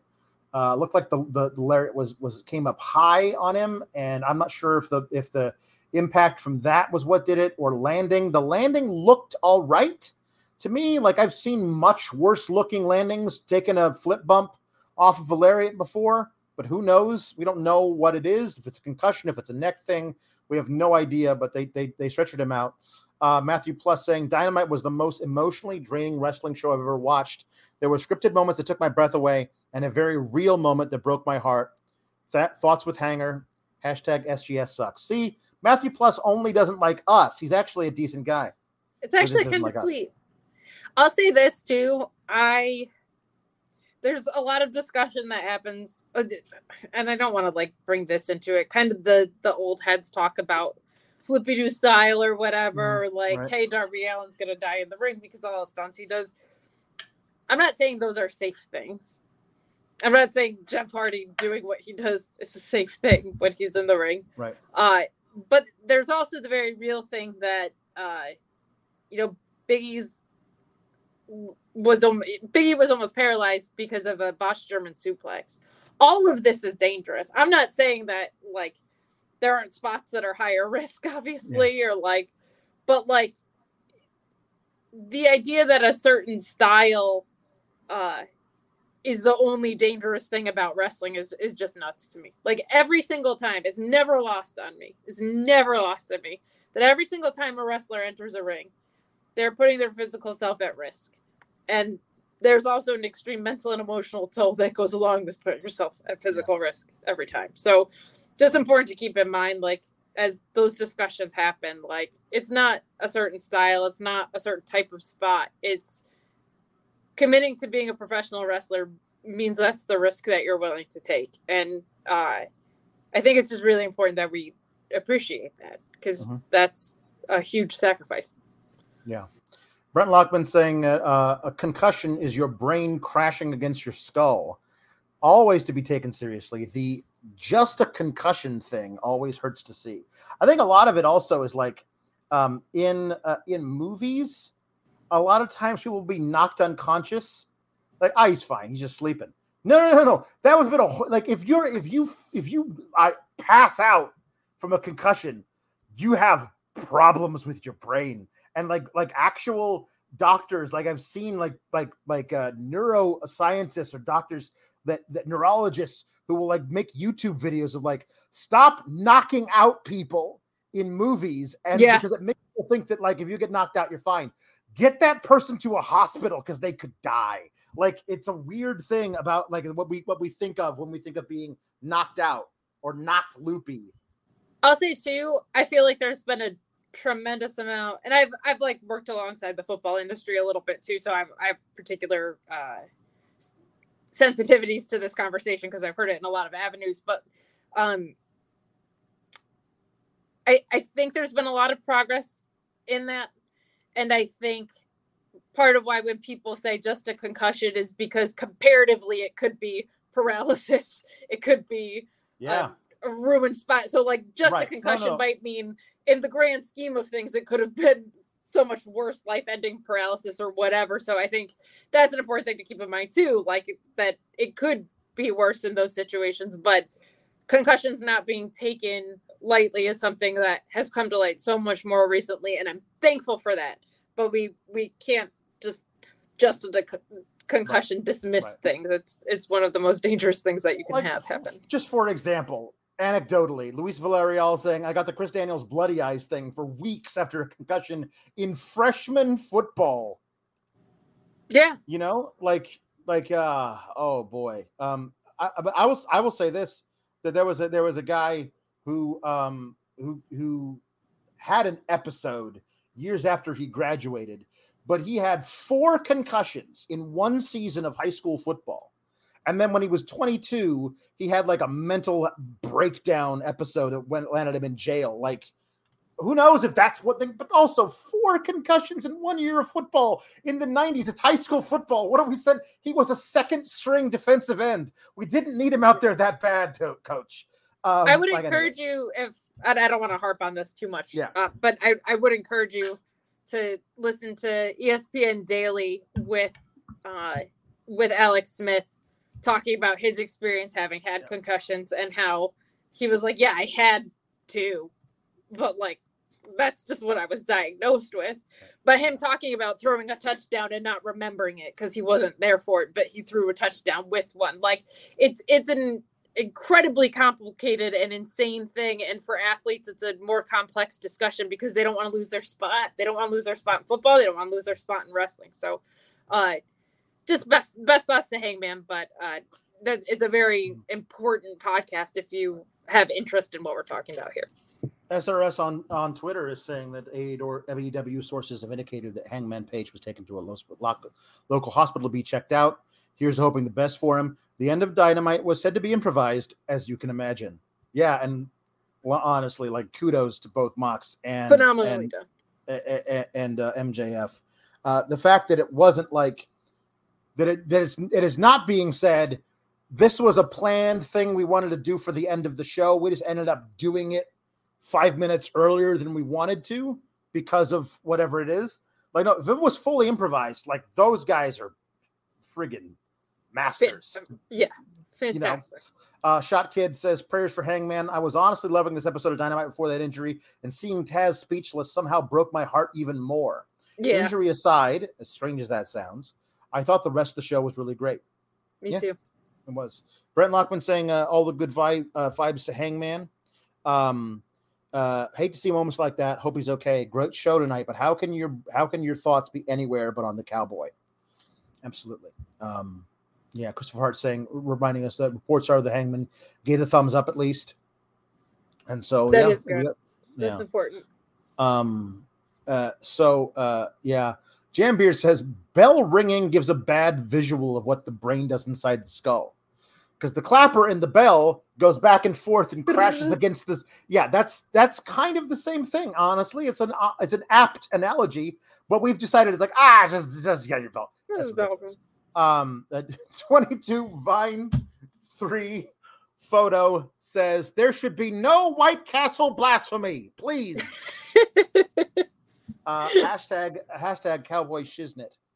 Also love what Jade may do. Yeah, Jade is calling out Nyla.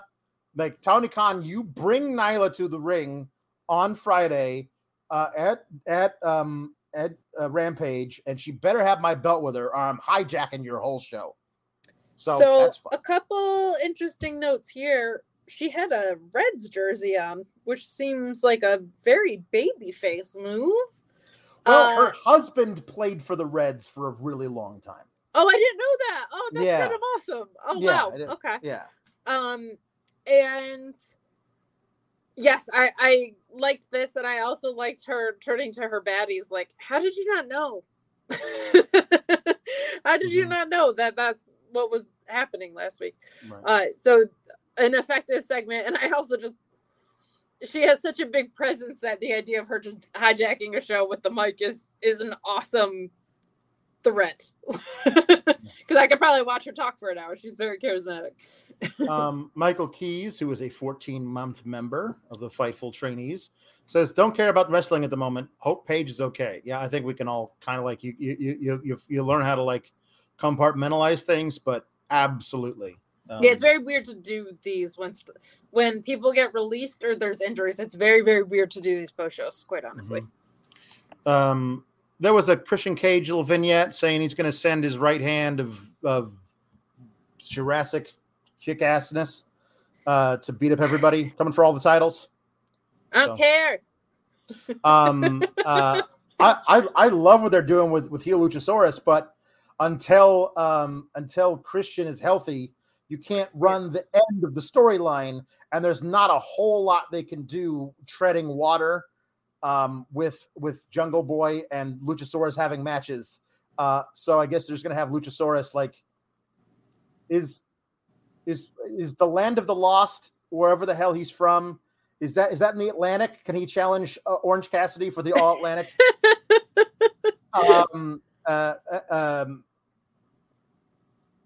Jarvis saying MJF is a megastar. I love the story of MJF being kind of an unofficial member of the BCC that wasn't good enough and went against the grain, followed his own path, made it to the top in spite. When he wins the title, it's going to be an amazing moment.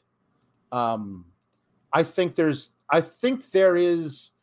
the potential, if he gets a big reaction, a good reaction from people, like chanting his name when he wins the title, there is the potential for the greatest all you people promo ever.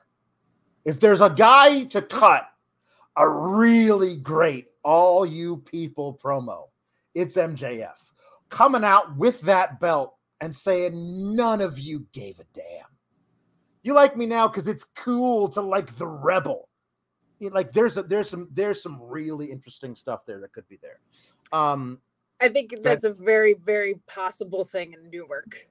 Newark is going to probably be cheering for that guy, no matter how much he craps on them. And I'll say it again. I say it a lot. But my favorite You People promo that was ever done to date was when Punk turned heel on The Rock.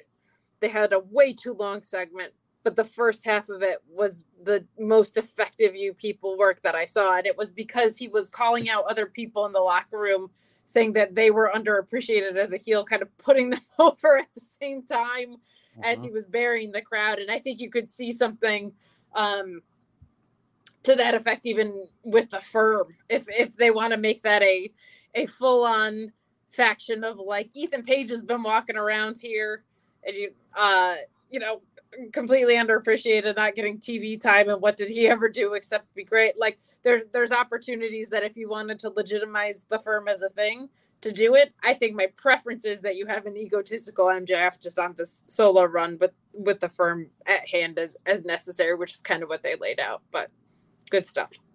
Yeah. We have some more chats. Nick Campbell saying, does anyone else feel MJF loses this match at Full Gear but gets the rematch Revolution and takes it because he worked through people to earn it? I just feel like you gotta hit that. The iron hit is the iron. Yeah, you gotta hit that iron. It's for so the hot. love of God, let Jon Moxley go on vacation. Yes, let him go on vacation, for God's sake. Nick Campbell saying, Hangman saying he's a man mirrors MJF saying it to Regal. Loving the overlap when it's done well. AEW using others to build layers. I mean, like, listen, obviously the most important thing is that Hangman is healthy, period.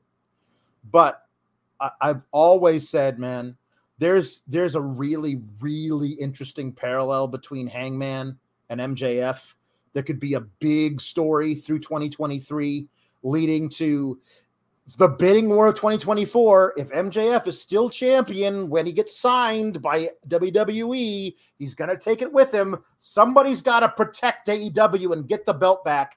If that guy is Hangman, there's a lot of good storytelling that can be done there. So, and I also, with that, I think a lot of people forget the Hangman MJF history with the diamond ring.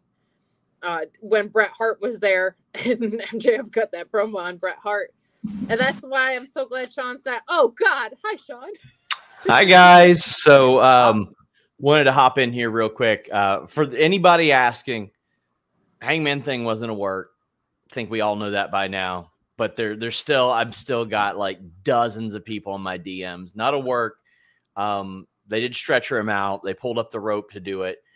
I was told that he was taken to a hospital. He's being checked out. The terms I was given was responsive and stable, but that a statement should be coming soon. I'm going to leave like any additional health updates to Page himself or AEW in that sense. But just in the venue, we couldn't even really tell what happened. It was very, very unusual because we couldn't see specifically that spot, obviously. So we were all just like, what? And then when they stopped it, we had like not really an idea of what was going on. But obviously the end of that show was improvised. They hadn't planned on doing all that then. I've asked AEW for an update and haven't been given one as of yet, but keep your eyes locked on my Twitter. As soon as we get that statement, whether it be from AEW directly or on their Twitter, we'll have it up. But yeah, I got to send love to Hangman. I hate to see that, man. It is a bummer because this was shaping up to be an all-timer Dynamite too. And completely separate of that, just want the guy to be healthy. I know Hangman to be one of the nicest guys, one of the funniest guys in wrestling, and you just hate to see anything like that. And unfortunately, stuff like that happens. It's just, we hope that what happens after that, we don't want anybody compromising their quality of life. And unfortunately, those are the risks that a lot of these people take to entertain us and to make a living for themselves. But just a bummer, very bummer. Yeah, it really was. It's because he's just, what a swell dude on top of everything else. You know what I mean? Crazy spot too, because it wasn't like they took some crazy off the top rope dive thing. It was on a lariat. It was on a lariat. Like how many thousands of lariats has Hangman taken in his career, and just one of them goes wrong. The rest of the show was incredible. The Blondes got an incredible ovation in Cincinnati. Just really, really good. Good for them. That was cool. But the show itself was really good. They were, I don't know how it came across on TV, but they were into the women's match live, like very much. They were dueling chants, which was nice to hear. That was very nice.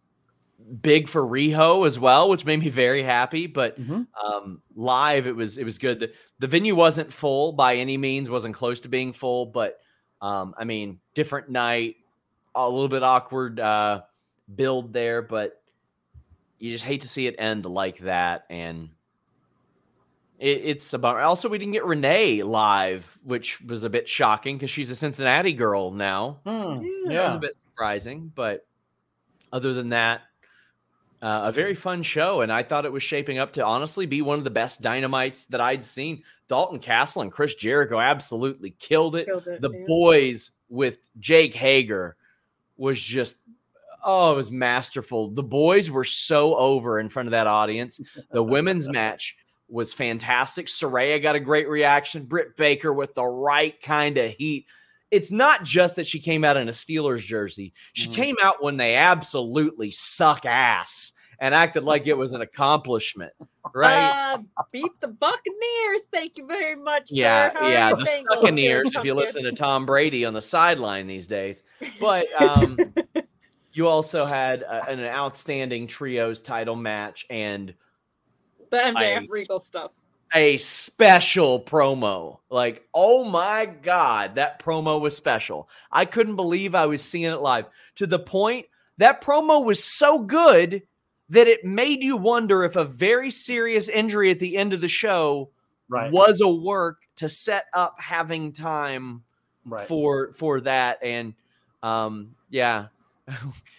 Jen says, one game back, Sean. I know our friend, if that's our friend Kentucky from Reddit, I'm about 12 games back in the lead for anything on Reddit right now. That much I assure you. I am out of the playoff race on that forum these days. But it was so good. Let me tell you, after the nightmares in traffic that I had with the Bengals game, it was easy to get in, easy to get out of the Heritage Bank Center. It was a smooth setup. Concessions were easy and stuff too. I didn't see any merch stands, so I don't know how the hell that things were handled there. I know they've had a shortage of late, but I had a good time tonight. I had a good time last week when I saw a bunch of you in Toronto. I'll be back on the post AEW show next week. I might do a bonus show on Fightful Select to kind of talk about my experiences here. So FightfulSelect.com. I'm just saying, today we had some news on a guy named Shinsuke Nakamura. I don't know what I possibly could have reported about him. I don't know. Weird. What we could have reported about that guy. But we had that. We have all the producers from Raw this week, backstage notes. We had updates on Becky Lynch as well. Yesterday we had the Raw plans. We had JBL's return as well. We had the backstage report. And then a new documentary with Warner Brothers Discovery. I'm giving you the sell. $5. Just $5. That's it. $5. Just think about that. $5. Listen, I know a lot of you signed up last month because people were getting bit. I can't promise you nobody's going to get bit this month. Maybe you should sign up again. Yeah, never know. Maybe you should sign up again because somebody might get bit. I like the sell on the hypothetical bite. Hypothetically speaking, someone might get bit. Bite insurance. Just in case someone gets bit, get on the ground floor now. That's right. If somebody turns into a zombie, we're going to be on top of that story. That's true. We've seen zombie lumberjacks before. You never know when they're going to show up. Yeah. Well, guys, it's been glad fun. You had fun. It sounds like you had a good time. I made it back before midnight as well, which is pretty swift trip. But yeah, see you guys later. Thanks, Sean. Bye. So I'm going to do a couple more of these. Allie wanted me to show the mop. I'm not doing that to Sean. No, I'm not showing him the mop now. Maybe some other time. Wheeler Yuta. Orion Ben says that Yuta was channeling me, saying, "You got to get mad at Jericho. Get mad." Alex is like, hold my beer.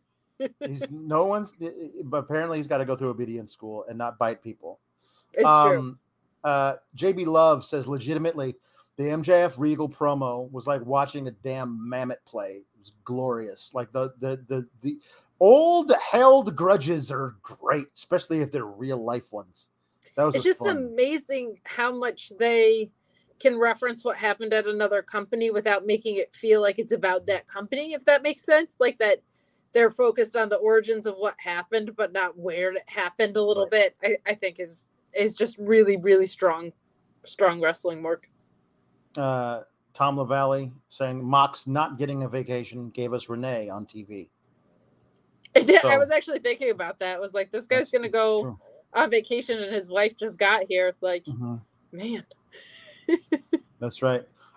Jesse Ozog is now a new Fightful member. Thank you so much, Jesse Ozog. Thank you. Appreciate it.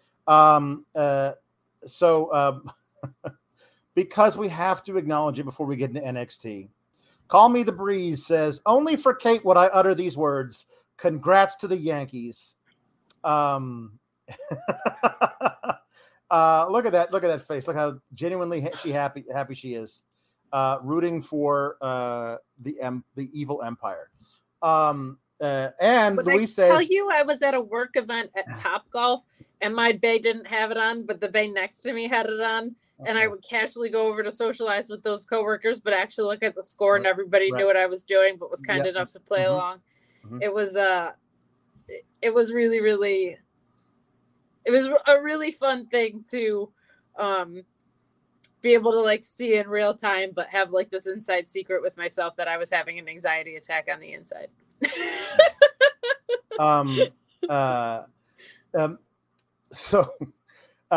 Luis saying that they face the almighty Astros. Oof. And actually, he says he's not optimistic about the series, but hey, one can hope. I was hoping for the Mariners to sneak in and win one just because it's always good for the team that's never won anything to win one. I know as a Milwaukee Bucks fan how that feels, and I always hope for the team that's never won anything to win something. They were a really fun story of baseball this year. It would have been fun if they made it. It would have been great if it had been like the Guardians versus the Mariners for the right to go to the World Series, because it would have been like first thing for the Mariners like ever to be in the series. But Guardians haven't won since the 50s, I think. Cleveland hasn't. That kind of happened on the NL side, though. You've got the Padres and the Phillies. So. Well, the Phillies won in like 08, 09. So I feel like it's like 15 years. Okay, fine. Fine. Yeah, I guess it okay. just means that they were third in the NL East. No, that's true. La-di-da. Yeah, no, that's true.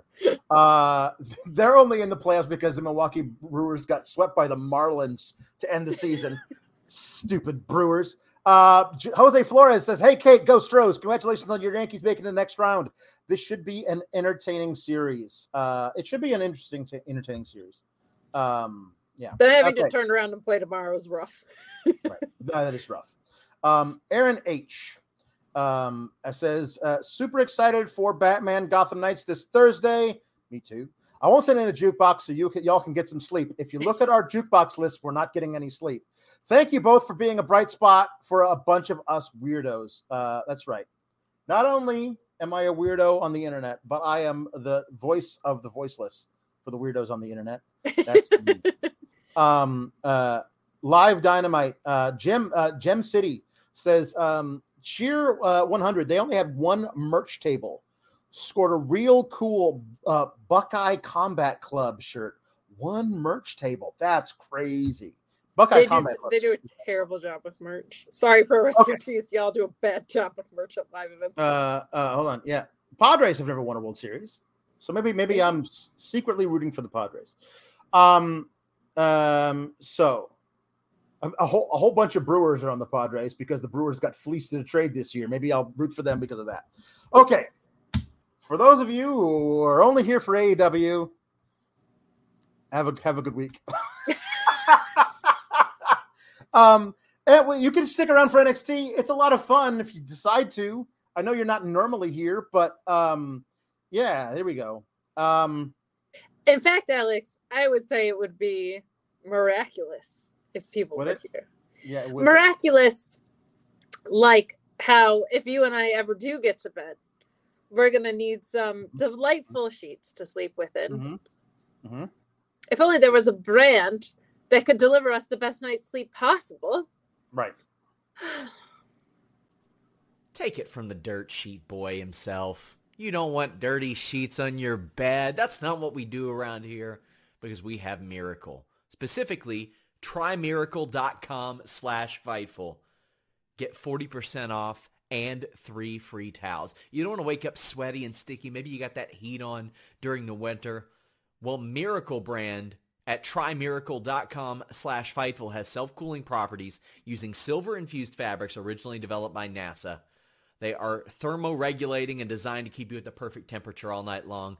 And they prevent 99.9% of bacterial growth, leaving them to stay cleaner, fresher, 3 times longer than other sheets. Help avoid those allergens and all those irritants that you can get when the bacteria builds up on your sheets. It's better for your skin. It's got luxurious comfort and quality. Since I started using Miracle brand self-cooling brand sheets, I stay comfortable all night long. Go to trymiracle.com/Fightful. Use that code FIGHTFUL to get your free 3-piece towel set and save 40% off.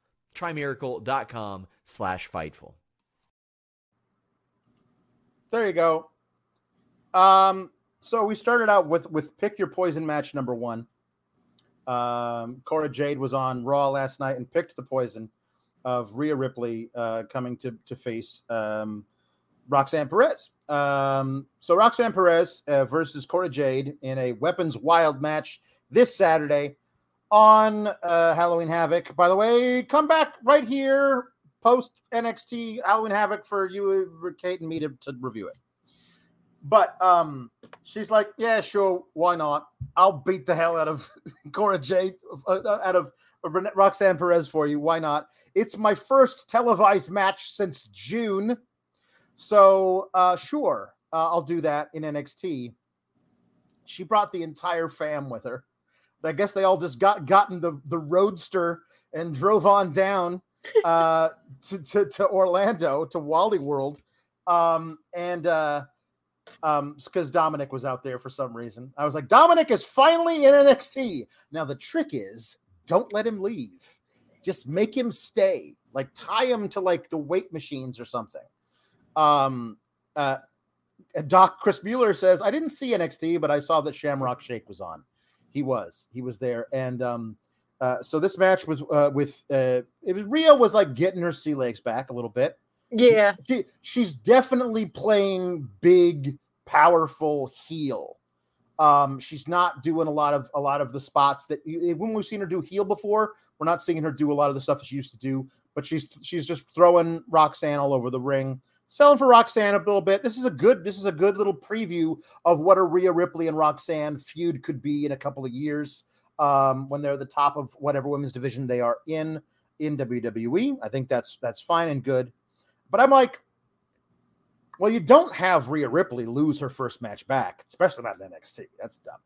But you really don't want to pin Roxanne Perez like 5 days before her big match at the pay-per-view. That'd be stupid. So what you're probably going to have to do is have Cora Jade come in and interfere, and that'll protect Roxanne. No, just have Rhea Ripley pin her. But I guess they protected her by having Dominic climb halfway up onto the apron and Roxanne be standing there and be like, "Hey, you're not supposed to be here," and then turn right around and get riptided. So there you go. That's what happened in your first Pick Your Poison match. Rhea Ripley's back. I love Rhea Ripley. I'm happy to see her back. I wish they would let her work. Maybe they will. They'll work her back into it. Right now, it looked like the style they want her to wrestle is Nia Jax, which is not what she is. She's way more athletic than that. So I have issues with her being a heel because she's not one. Yeah. If you took away this kind of South Park goth look, like, people love cheering for her. Like, she's extremely likable. It's only because of who she's booked against, kind of, that she would be a heel. But the only person she's really been booked against, like, as a potential dance partner in this world of wrestling is Beth, right? So she's always read as a face to me. I've always wanted to cheer for Rhea. And so when you have this, like, almost slapsticky wink and a nod heel thing, it doesn't really work for me now that she's back in the ring, which is something I didn't even foresee. Roxanne Perez is as pure of a babyface as you could possibly have. So she has to be heel in that sense. Dominic being a distraction was just flat out weird to me, but a decent enough match. I do feel like you can tell this is Rhea's first match since June. I think working that style isn't her natural go-to, but I also think it's a safe way to reintroduce someone back into the ring because she is powerful enough to do it, especially with someone Roxanne's size. Loved that this kicked off the show. I think that was a really smart move. I like definitive endings. I feel like if there was a place for a DQ because of the reasons you said, this one would have actually made sense. But I don't know, right? You have Roxanne lose on the main roster to Bayley, and now you have her lose to Rhea. It kind of just makes her look like she's not ready for the main roster. But Rhea being back in the ring is an exciting development. I hope she's fully cleared. I hope we get to see her versus Beth. I hope we get to see her wrestle on the main roster. I just adore her. So hopefully, as the training wheels come back off a little bit, we get to see more. But I continue to love Roxanne. I think she's great. I think she's special. I think by the time she's 21, she'll be on the main roster, if not before then. And she's just, there's just no way you get that good, that young, unless you've put in a ton of hard work. I've never bought into the idea of being a natural. The only thing you're natural at is working harder than everybody else in the room. So good on her. She continues to just be so smooth in the ring. And this is a solid enough opener. Bryn Lockman makes a good point. Judgment Day has turned from a House of Black tribute act into every group of bullies in every movie from the 80s you've ever seen. Then he lies. Then he lies and says it works. It does not work. It's bad. Especially when Dominic's there. I raised this point on the main channel Friday, and I don't want to dig too deep into it because we're 2 hours old already. But I was trying to think of who's actually over. And my litmus test for that was if you take someone out of what they're currently in, who still has the momentum. And to me, that's Rhea Ripley. I don't think Dominic is over as like people are claiming, because I think if Rhea's removed from the picture, he has nothing there. So is him being in this angle, in this act right now, mean he's over? Or does it just mean that the storyline's over? You know what I mean? No, whenever he speaks, people boo, not because they don't like him, but because they don't like him. Like, there's a difference. They don't like the idea of him. Although I have come around and I've realized, Kate, this is the post show last night, that it's actually a giant tragedy that Dominic either is trying as hard as he can to get better and is failing at it. But everyone telling him, "Good job, kid. You're doing great," because they don't want to anger his dad. And those people are enabling him, which is sad because he will never actually learn anything if he thinks that what he's doing is good, but he's trying really hard for his dad, and also his other dad, who tragically passed away.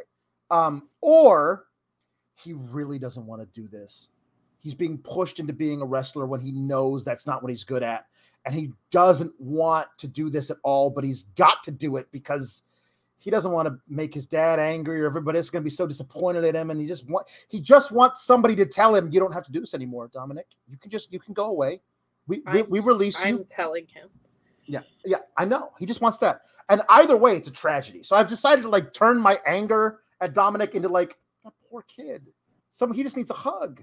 And, he's never going to get one. Well, the poor kid thing is the storyline they've been shoving down our throats for the past 8 months. Really so Rhea is the only one who's over. You could have Rhea do anything and she'd get over. She's great. Yeah, that was kind of my litmus test for it. Mm-hmm. Backstage, Cameron Grimes flashes all of the money he has left on the planet Earth because he invested in crypto.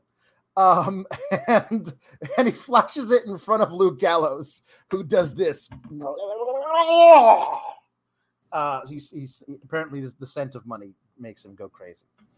Evidently, very Festus of him. But yes, Cameron Grimes is paying the Good Brothers to help him fight off the schism, and that's what we get. That's a backstage. Honestly, it was. I love the idea of him of the Good Brothers only working for money. Because that's the only explanation for why they're back in WWE when they said they would never, ever, ever come back. I love Cameron Grimes as such an everyman kind of guy. Yeah. While having money was such a fun thing when they did it the first time around. I love them going back to it. I think the whole I got lucky on stonks. Mm-hmm. I'm not a rich dude, but I happen to have all this money while keeping this persona is so much fun. I will reserve judgment on the Good Brothers because I've just never been a huge Good Brothers gal, so it's kind of just there for me right now. Right. But the guy that came in to help is losing to Dominic Mysterio on the main roster, so I'm pessimistic. The guy that it does feel like their last match that they actively tried for the whole thing was 2017. They're just happy collecting the paycheck, and if the bag is big enough, we will secure it. They're funny when they let them, when they allow them to be. But anyway, here we go. Jake Salazar says, "I don't know who Cameron Grimes was, but I saw him Monday. I did not like that. And I do not like him. He seems very annoying. He's very annoying, but it is on purpose. It's kind of like a sports entertainer-y annoying. He go, hey there, I'm Cameron Grimes. We're going TW. But you didn't see it tonight, really, but he on a dime can turn they had him cut his hair, and he gave this promo about how important his hair was to him. It's he can turn on a dime and make you feel something really quickly. He's right. a special performer, but what you saw tonight is more of the silly side. Yeah. Jambeer says, I know it's only a 1% chance of this, but do you think Dom would do better in a company who would let him do more lucha style rather than the WWE version of lucha style? Because he hesitates a lot. I mean, I think that's as fast as he can go, but no, I don't think him doing more lucha stuff would help him out. I think the fact that he does like a what is it? What did we decide it was? A 309.5. It's not a 619. It's a 309.5. It's like half of one. It's a half of 619. I mean, just watching him do the Three Amigos is rough, man. It's not great. Okay. We're going to try and breeze through this because we don't have a whole lot of super chats, which you guys could remedy if you want. But we're going to have to talk. We'll talk about this. Oh, they interviewed Grayson Waller, who thinks he's going to beat up Apollo Crews because, hey, that wheel moved by itself, which really freaked me out, which is why I lost the match last week. And then Chucky shows up on the Titantron. It's okay. I'm going to try because I did this later in the night and it also made me upset.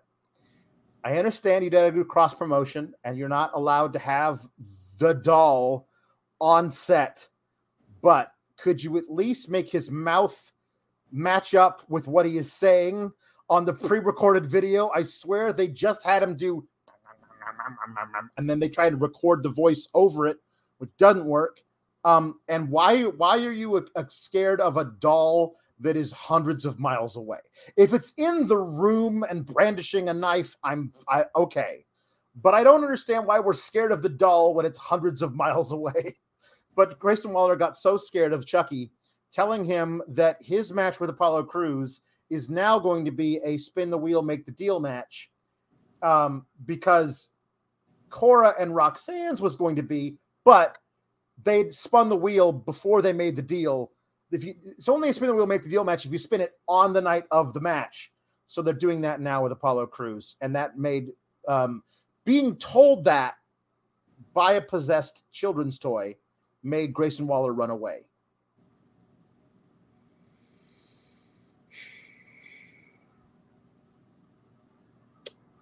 That happened. Yep, there you go.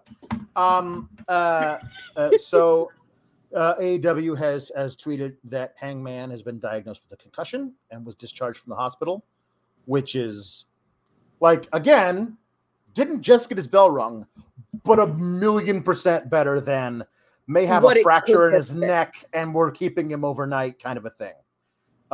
Thank God. I'm very, very happy that is the news. But considering that Adam Cole's been out with a concussion since June, and that Rhea Ripley was out with a concussion since June, who knows like how long this could be? Like people are saying Adam Cole, we have no idea when we don't have a timetable for Adam Cole. Like those are scary. So again, a better case scenario than neck being broken, but also a bad case scenario. Right. Yeah. Tony D comes out with Stacks, with Channing Stacks Lorenzo, who's no longer just Stacks. They put that Channing Lorenzo back in there. And he's like, come on, help me into the ring. And honestly, I don't even see him using any weight on the crutch. So I don't know if this thing is a work or what. But he gets in the ring. He's okay. He gets in the ring. Tony D is like, hey, wouldn't you like to know who your opponent is? Wouldn't all of you like to know who Stacks' opponent is? Well, you'll find out right after this commercial break. And I was like, I didn't know we could do that, but okay. And he comes back, and the opponent is Shinsuke Nakamura, which Sean said, hey, he might be appearing in NXT soon in a report earlier this evening. But if you told me it was going to be here, I would tell you, huh? Because I don't understand. Does Tony D have connections in the Yakuza? Like I don't understand why. Like if you told me he made a deal with MVP to bring in Omos to beat up his guy, that makes perfect sense. If you told me that he put a little scratch in the pocket of in the hands of Braun Strowman, I would be like, okay. But I don't know why Shinsuke Nakamura, babyface on SmackDown, has anything to do with Tony D. I don't even know how that conversation goes. Like, hey, there's a brand new surfboard in it for you if you'll come down to Orlando and beat the piss out of my friend. Like, I don't know how that works. I think it's a a reforming of the League of Nations, and it's really beautiful. It was so successful the first time around. Maybe Tony just spoke to Rocky Romero. That could very well be. So Nakamura comes out, gets a huge ovation from the crowd, who was very surprised to see him, because why wouldn't you be? Because it makes no sense. And then Stacks does all right in the match. Like he gets Kinshasa'd out of the ring. Nakamura rolls him back in, and then Stacks gets up and goes like, "Come on, bring it on." And he gets another Kinshasa for his troubles and loses. I don't want to have nothing to say, but like, because of the what and the fact there's not a story here or going to be a continuing feud of any sort. There's not a ton to say other than what happened in the match, which is what happened in the match, which you recapped. So not a ton of insight here. What was going on AEW at the same time? Do you remember?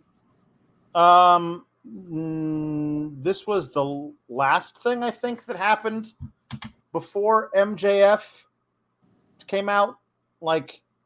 It was very, very, somewhere along the lines of that. I think. I don't know. I'm not really sure. Gotcha. If it was on the same time as MJF it was on the same time as Tony Storm and Hikaru Shida. Okay. If it was on the same time as MJF and Regal, I would have just kind of laughed, because that was the segment that was handled with the most care on one program against the segment that was probably handled with the least care on the other program. If those two things lined up, that would have made me laugh quite a bit. But yeah, I mean, this happened. I'm never sad to see Shinsuke in the ring. This just made absolutely no sense. But Shinsuke's wrestling on TV. Backstage after this, it was good to see Shinsuke back. He hasn't wrestled in a long time, so good to see him back. If he's is he going to NXT long term? They're not using him on SmackDown for anything, so him just showing up and teaching some kids the ropes, I don't know. But after the match, Tony D's like, "Hey, you showed heart, kid. You pressed me a lot. Good for you. Now let's do something else, because we got no storylines going on right now." So, hey, Bob's your uncle. Nathan Frazier's backstage talking to Axiom, reminiscing about their series of matches. It's like, those were the times. I thought I almost had you with that one. That was a good move you put on me.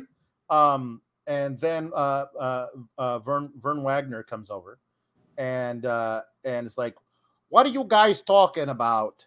You should be talking about how we got a match on Saturday. Come Saturday, we got a match, and you should be talking about that. That's what we're here to talk about, the match we're gonna have. I'm gonna beat you, and I'm gonna become the number one, the North American champion. Tell him, Robert." And then that's it. So because I was anchoring the AEW side of this, had NXT kind of on muted with the volume down for a lot of this. Probably and good. I was like, it is okay for this part that's the case. Yep. We got Alba Fire coming out, and I was like, "Oh, who is she wrestling? It's somebody important. Who is that?" And then Sonya Deville came out, and I was like, "Oh, right. I forgot all about her when she got her ass kicked by the smallest woman on SmackDown." Right. That was weird that they chose to do that, because this didn't feel important when it should have. And yet, match wasn't important, because I think it went 3 minutes. It was very short. Alba won with a roll up because the Toxic Attraction decided to get up on the apron, get in the ring, and take finishers from people for some reason. Gigi Dolan took a running knee from Deville when Alba Fire got out of the way, and then Alba Fire rolled her up, and then they beat the hell out of her, and then they beat the hell out of her, and they were holding her back with her own bat. Bat wasn't on fire.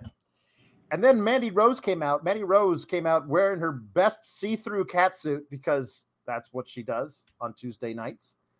And she's got blonde hair again. I mean, it's blondish, not platinum blonde, but it ain't dark anymore. Yeah. So I don't know. Is she still a heel? I'm not really sure. It's tough because that was her whole personality. Yeah. It's been getting progressively lighter, though, as good hair care would dictate. If you want to go blonder, you have to do it gradually. Otherwise, you fry your hair. So good for her hair health. I love Sonya. I don't understand what's going on with her right now, Alex. No, I don't either. I was hoping this would at least be a competitive match. I figured Alba Fire would win because there's not really...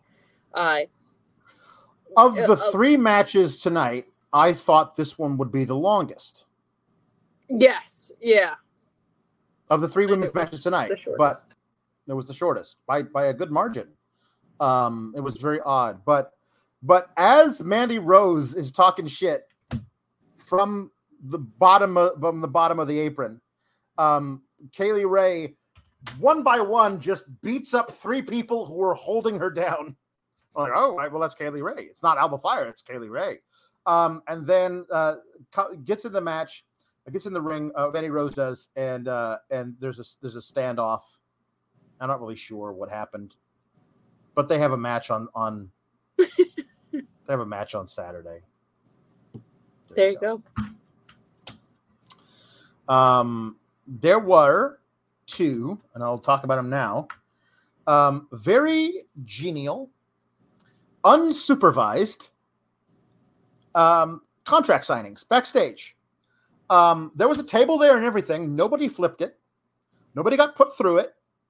In the conference room, backstage NXT, you had Casey and Caden, or whatever she's calling herself now, and the Proud Girls sitting there talking, having a fun time. Zoe and Nikita, they were trading barbs, but there was nothing like we're gonna win. You guys keep saying we're not really a tag team. Well, we're gonna prove that we're a tag team when we beat you on Saturday. Well, now listen, we've sat on that side of the table, the contenders side of the table, many a time. And you're going to feel like everyone's a tag team while they're winning. But what happens when you lose? And you will lose to us on Saturday. Anyway, I think we've all signed the contract. Let's all leave in an orderly fashion. I was like, what is happening? What is a contract? What is contract signing? Or just not a table to be flipped? I think it is great too. And I think this should be a thing that we do from now on. All contract signings happen backstage with one cameraman, no authority figure, because I think really what you're doing is you're trying to impress the boss. That's why you act out and flip tables, because you're trying to impress daddy. And no. Just sit there, sign your contract, and then everybody leaves, and that's fine. Did the same thing later with Pretty Deadly and Sweater Vest Guy and Oily Abs Man.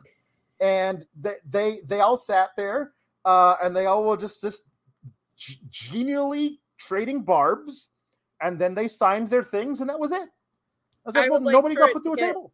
More mundane, and for there to be a lawyer and them to look at each other like they're gonna say something, and then be like, clause 1A, there's a grammatical error here, and I would like to redline this. Yes. And then throw it down with intensity. They'd have to have their lawyers present, of course. And if Fallon Henley's ever in a match, it's going to be a horse lawyer who's looking over the thing. We will never let that die. By the way, there are people here who don't know that Fallon Henley has a horse lawyer, but she does. There are also people here who don't watch NXT who don't know what a horse lawyer, who know who Fallon Henley is.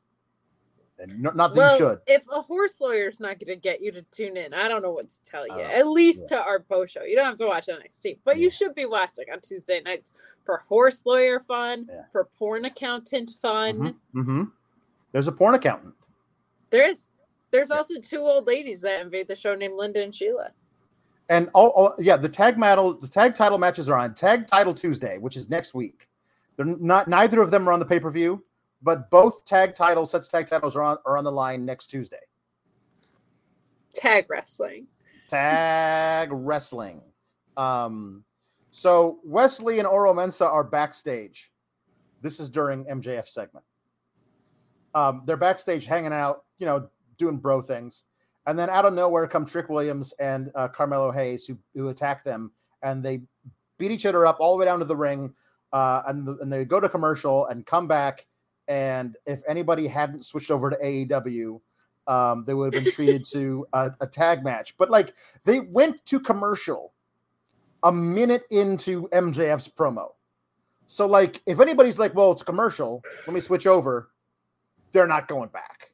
So No. sorry guys.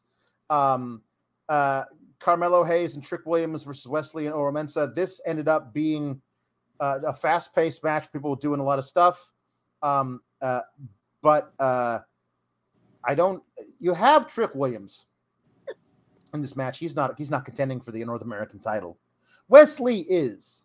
And so pinning Wesley, even though there was shenanigans by the heel team, always feels like there's a guy in the match who doesn't require protection for thing 5 days from now. Maybe pin that guy.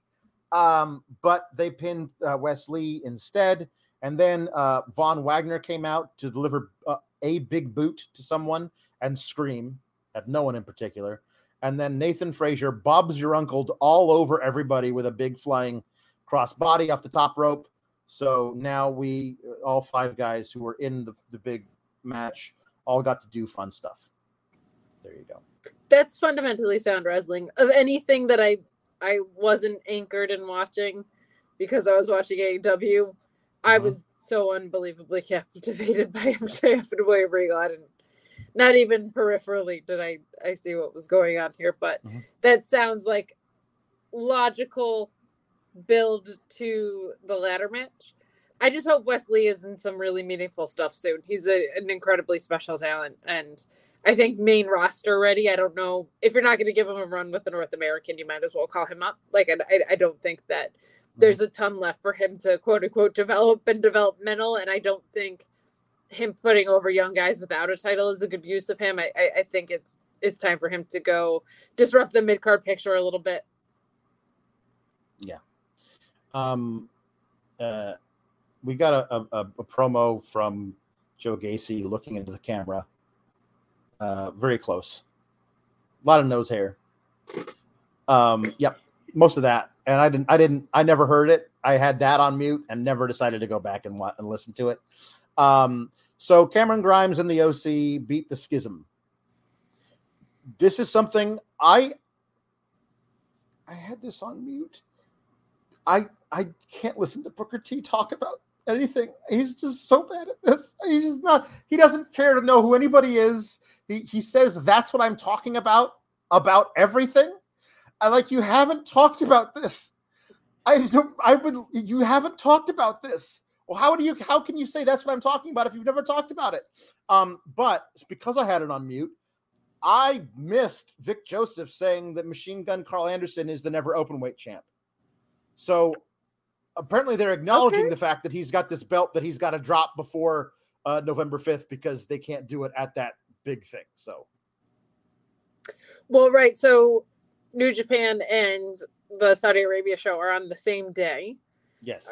I think it's obvious which one he'll be working. So I don't know what they are going to do about that. I think it's very cool that they are acknowledging it. Again, I'm running out of time on giving them for permission first, or giving them praise for things that they should have been doing all along and should be doing. But when it's something like mentioning New Japan on WWE television, on the biggest wrestling platform in the world, that's really cool. When they do deep dives like Championship Wrestling of Hollywood, or they mention that Roxanne was the ROH Women's Champion, like that's really cool. That's really, really cool stuff. So especially when it's a current title holder at a different promotion. When was the last time that happened in WWE? I mean, decades and decades ago. So very, very cool that they did that. Could not care less about this match. But I think of all the ones that main roster people came down to win, this one makes the most sense for that side to win. Mm-hmm. I don't think Schism gains anything here. Jim Beard brings up a point. He says, but Alex, shucky ducky quack quack, you know. And honestly, I had not considered that point of view. Yeah. I have some things to think about. Yeah, me too. It's true. So there was an interview backstage. Braun Breaker also had this on mute. I can't imagine anything was said. Not a strong point. Yeah, not a strong point. No, not. Listen, if he's in the ring doing a promo where he talks like this about everything, I'm on board. But if he's just like, hey, anyway, I just wanted to talk to everybody about what's happening on Saturday. No, it doesn't work for me. You know who he is? I don't know if you watched Parks and Rec, but was it Herd from Purd or Purd the Herd? The newscaster who doesn't say anything but keeps saying you heard words. With Purd. There it is. Yeah. Where he's like, an event happened on Saturday, and on Saturday is when that took place. That's kind of what Braun Breaker is when he's not doing in-ring promos. It's just not adding a ton of value. So the Good Bros get to come down and hang out in NXT, which they were never in. So it wasn't like a lot of these people were like having homecoming things, which I thought was kind of cool for like the longtime fans. Good Bros never spent time there, so that's kind of an interesting. It's a bit like Cameron Grimes said, "I don't have anybody that I trust in NXT to face the schism with me, but that doesn't mean I don't have people that I trust in Raw or SmackDown. So I'm gonna go up there and do it." And the guys he trusts are people he paid to be his friends for one night. Like just weird. Then I took it off mute. Oh, the OC won because they hit a magic killer on somebody. We didn't actually give Cameron Grimes the win. Why would we do that? So we're just going to have the OC get a victory, and if they're not actually there. But I did take it off mute for Veer speaking, not crazy and wild-eyed and trying to scare us because he's a foreigner. He was dapper. He was well-spoken. He was talking like, what did you whisper to Sangha last week? Oh, that is for me and my brother Sangha to know, and we'll talk about you when the time comes. And then Sangha shows up and says, "My brother, I have considered and I'm ready to listen." Like, of course you are. And they walk off together. We never see him again. But Veer and Sangha as dapper murderers is a really fun thing. Like I don't know if they can. Listen, we've already seen Sangha wrestle in Braun's old gear and Goldberg's old gear that they took out of storage. I want to see if he can wrestle in slacks, because those two dudes like coming down to the ring full suits and then very slowly unbuttoning and everything and taking off just the top half and wrestling like fisticuffs in like that would be so cool. So you want to see them unbutton? You want to see them undress? Is what you're saying? Yes, I do. Okay, all right. I'm just verifying. No, this much better than Vince McMahon undressing in front of you is Veer undressing in front of you. He really took that terrible stunner at WrestleMania. He did. It was very recent. It's the most recent WrestleMania. He beat Pat McAfee. Mm-hmm. He did do that. Wow, NXT being the source of less frustration is something that's new to me. Eve, I'm aware of Indus-Sher. I was covering the show when it was happening. It was not a good time. It was not a good time. Somehow, even Stokely Hathaway couldn't save Indus-Sher. But I love the idea of these two guys working together and not having to like scare Floridians because they're vaguely from a different place and time. Well, and it's just that the thing of leaning into what a wrestler's natural strengths are, right? Like these are two dudes that are like cool and charismatic and charming. That was kind of the disconnect with the Veer stuff from the beginning, was you'd see him on Instagram and you were like, that dude could be like a model. Like what are we doing with him on the main roster? So them as a non-comedic maximum male model thing or something like and not as models, but like that persona, that feel could be really, really fun. And I even kind of I think there's not to interrupt you. There's something like, I think that Giovanni Vinci, the gimmick he had in NXT before he called back up, really works for these guys because it's not who you would normally assume would have that gimmick. But Yes. I think it totally works for those guys. Jet setters, driving around Ferraris, taking private jets everywhere. I think it totally works for these guys because it's not like, okay, well, the hot dude from Italy, yes, obviously that's the guy. These dudes, it doesn't feel like it would be them, which is why I think you play against expectations to make it work. Yeah, and I even like the trope. I don't know why you would have business that is so pressing that you have to come out during Cora Jade's match and whisper it in Sanga's ear, and it's still not resolved a week later. Doesn't seem like it was all that urgent that you had to take him out of the picture, but I don't know. I'm optimistic about where that's heading because I think that there's something workable with that. I think that could be really, really fun. Whether it's a paid gig or whatever, like it feels like that's the direction it's heading in. And I think them just being cool is a great idea. I think that rules. Yeah, I like it a lot. Luis says, I like LA dojo gear, Sanga. He looks like he's wearing Goldberg's hand-me-downs. He really does. I'm sorry. The black trunks, the black knee pads, the black boots, the black MMA gloves. He looks like he's cosplaying as Goldberg, and it does. I don't think it quite works. Yeah.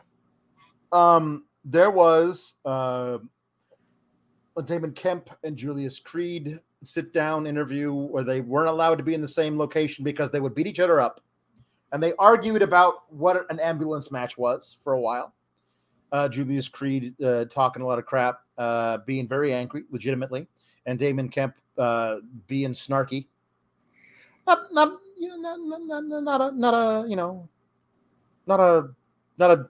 Nothing special about it, but it did remind me that they're doing an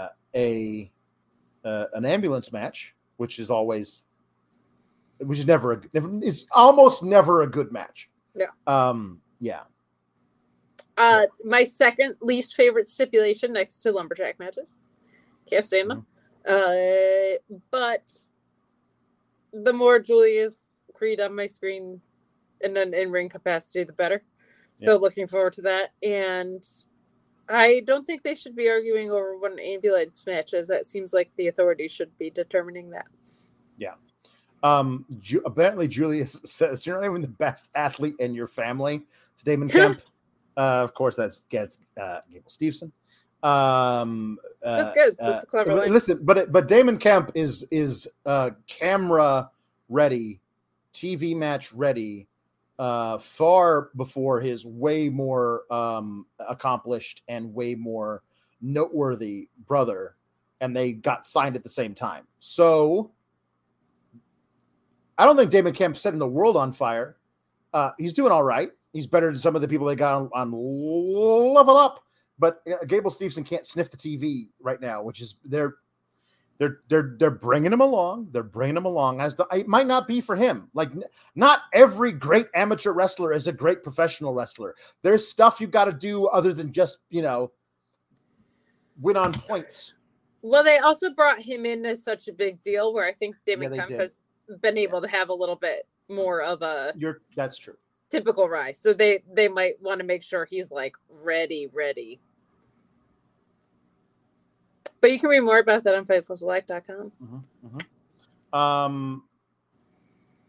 Shotzi's going to be hosting Halloween Havoc. How did we know? But they were like, when they were like, hey, coming back from the break, we're going to tell you who's going to be hosting Halloween Havoc. I'd be like, it would be funny if it was Shotzi, because like last year it was Grayson Waller and LA Knight fighting over a suit. Fighting over who gets to wear a vampire costume, and it was really bad. But 2 years ago, it was Shotzi, who howled at the moon and helped Io beat Candice, and not much else. So sure, bring her back. Why not? I mean, she cut a long promo. I know, because I fast forwarded through it. Because I was like, what are you saying? Like, yes, it's good to have you back, Shotzi. You're a babyface now. You love Halloween. We all get it. Good for Shotzi. It was like a weird thing. Like you just tell us she was there. I don't know why we had to have a whole thing about it, but makes even less sense that she didn't take Raquel's place in what's coming up. But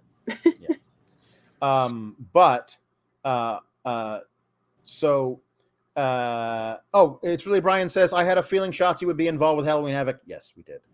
She's a guest at the Spooky Empire Horror Con in Orlando this weekend, and I saw she was a change to appearing Sunday only. Got to meet her last year, and she's legit one of the nice people I've met. She seems very, very nice. That's awesome. Hopefully we'll have her do more than like Howl of the Moon once as a host. But we will see what they'll do. Now I kind of want her just to howl at the moon just for the silliness. But... Just for the silliness would be good. Yeah. But she gets interrupted by Zion Quinn, who's out here for some reason, to say that he should be her co-host. And then Quincy Elliott interrupts, and they say, I want to be the host. I should be the host. Make me the host.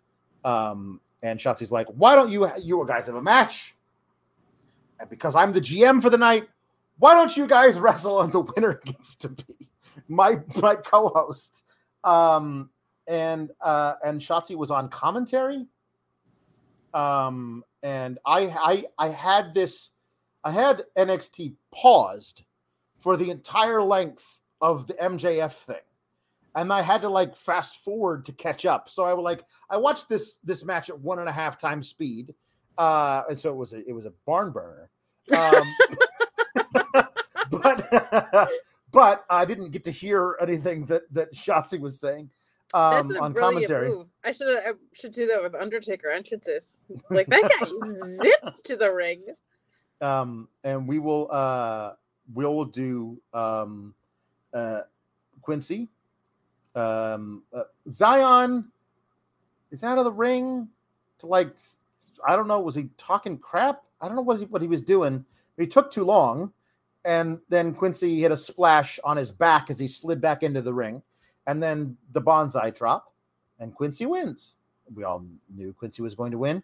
And then dances with Shotzi to celebrate. And I pushed play with unmuted just in time for Booker T to be like, at Quincy dancing. And I was like, you can like be the heel announcer who doesn't like Quincy without being disgusted at his very presence, which I don't think that maybe you don't realize what that communicates, but it didn't do the right thing. No, I mean, when you look at Zion Quinn and Quincy Elliott, you would hope they won because they have significantly more personality. Mm-hmm. I'm glad the match was a barn burner from when you were watching it.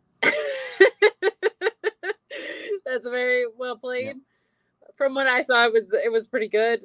Yeah, I'm excited for what they bring to the table. I think that's a fun offset for like a spooky Shotzi to have someone that's has such a big personality and is so much fun. Yeah. And yeah, I think even if it's not intentional to be like grossed out by Quincy dancing or whatever, like when you're dealing with sensitive issues, I don't want to say like sensitive issues because it's not an issue, but like, no, but it is an issue how you portray. Yeah, Quincy, like you have to have television.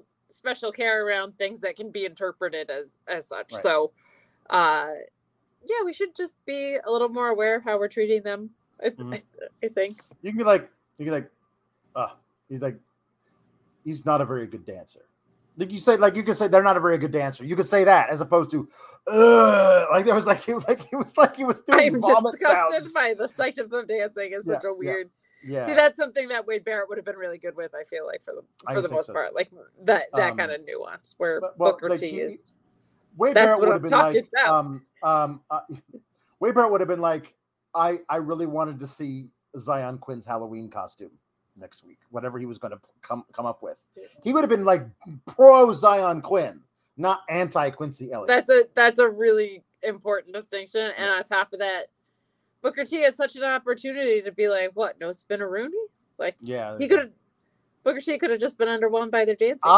I'll show you some dance moves. That's it. Jambeard says, "Did you know Shotzi and Scarlett are part of a 3-woman musical act?" I did know that.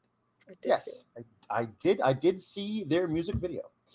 I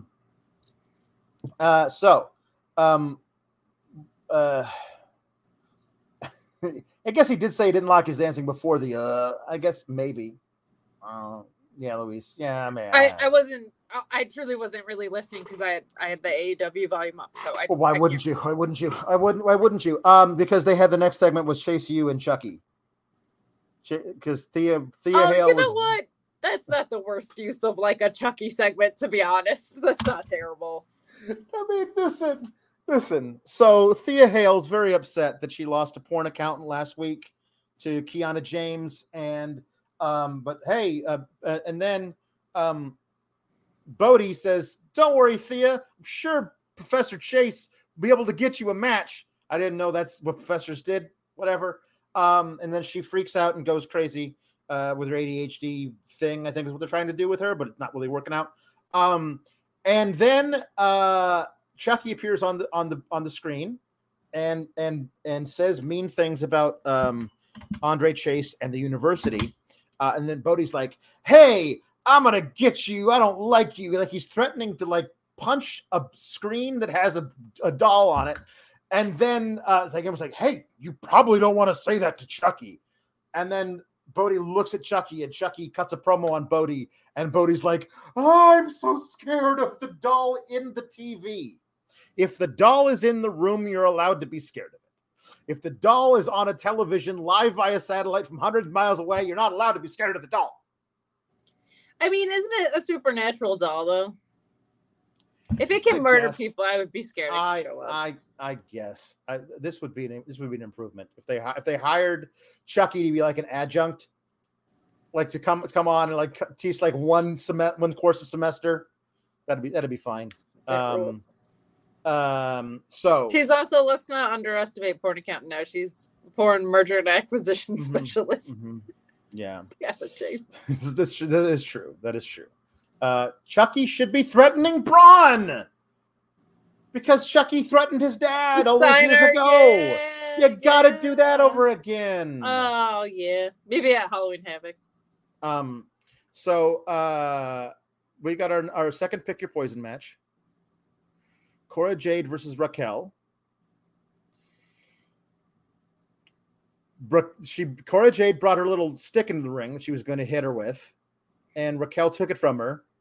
And I guess to like prove that she's not a weenie like Roxanne, she just beats her up with it. And the ref says to her, "You just got disqualified." And Raquel's like, "I don't care," which is great because like it doesn't actually affect her in any way. Why would she care? Which I was like, fine. I think that would be kind of funny if she just like showed up and started the match with a chair in her hand and like I'm getting disqualified anyway. Let's just do this. But Cora Jade gets to win her match with her main roster opponent, but Roxanne, who is the loser, who is probably one of the more accomplished young wrestlers they've ever had come in through the doors of NXT, but just keeps losing big matches all of the time. Well, she's a face, so that's it. I assume she will actually win on Sunday. I hope so, yeah. Listen, it's not for everybody, but this is the show. If you want to have a nice, concise review of NXT, they're out there. Believe me, I've seen them go for 20 minutes and they're done. This is not what the show is, unfortunately. No, and quite frankly, we only started the NXT part 40 minutes ago or so. That's true. This is way ahead of pace. This is way ahead of pace. We had to start with AEW tonight. Really, Brian says, "I figured out why Cora Jade isn't so pale anymore. She's dating Bronze Breakker, and he got his spray tan all over her.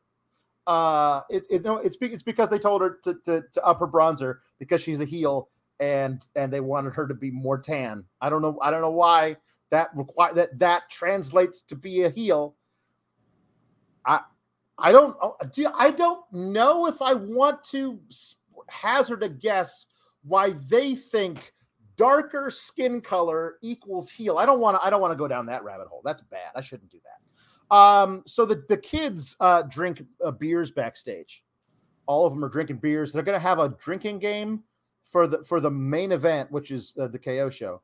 And they're going to chug every time someone says Halloween Havoc, or take a shot every time someone says this Saturday, and because they want to die in the hospital.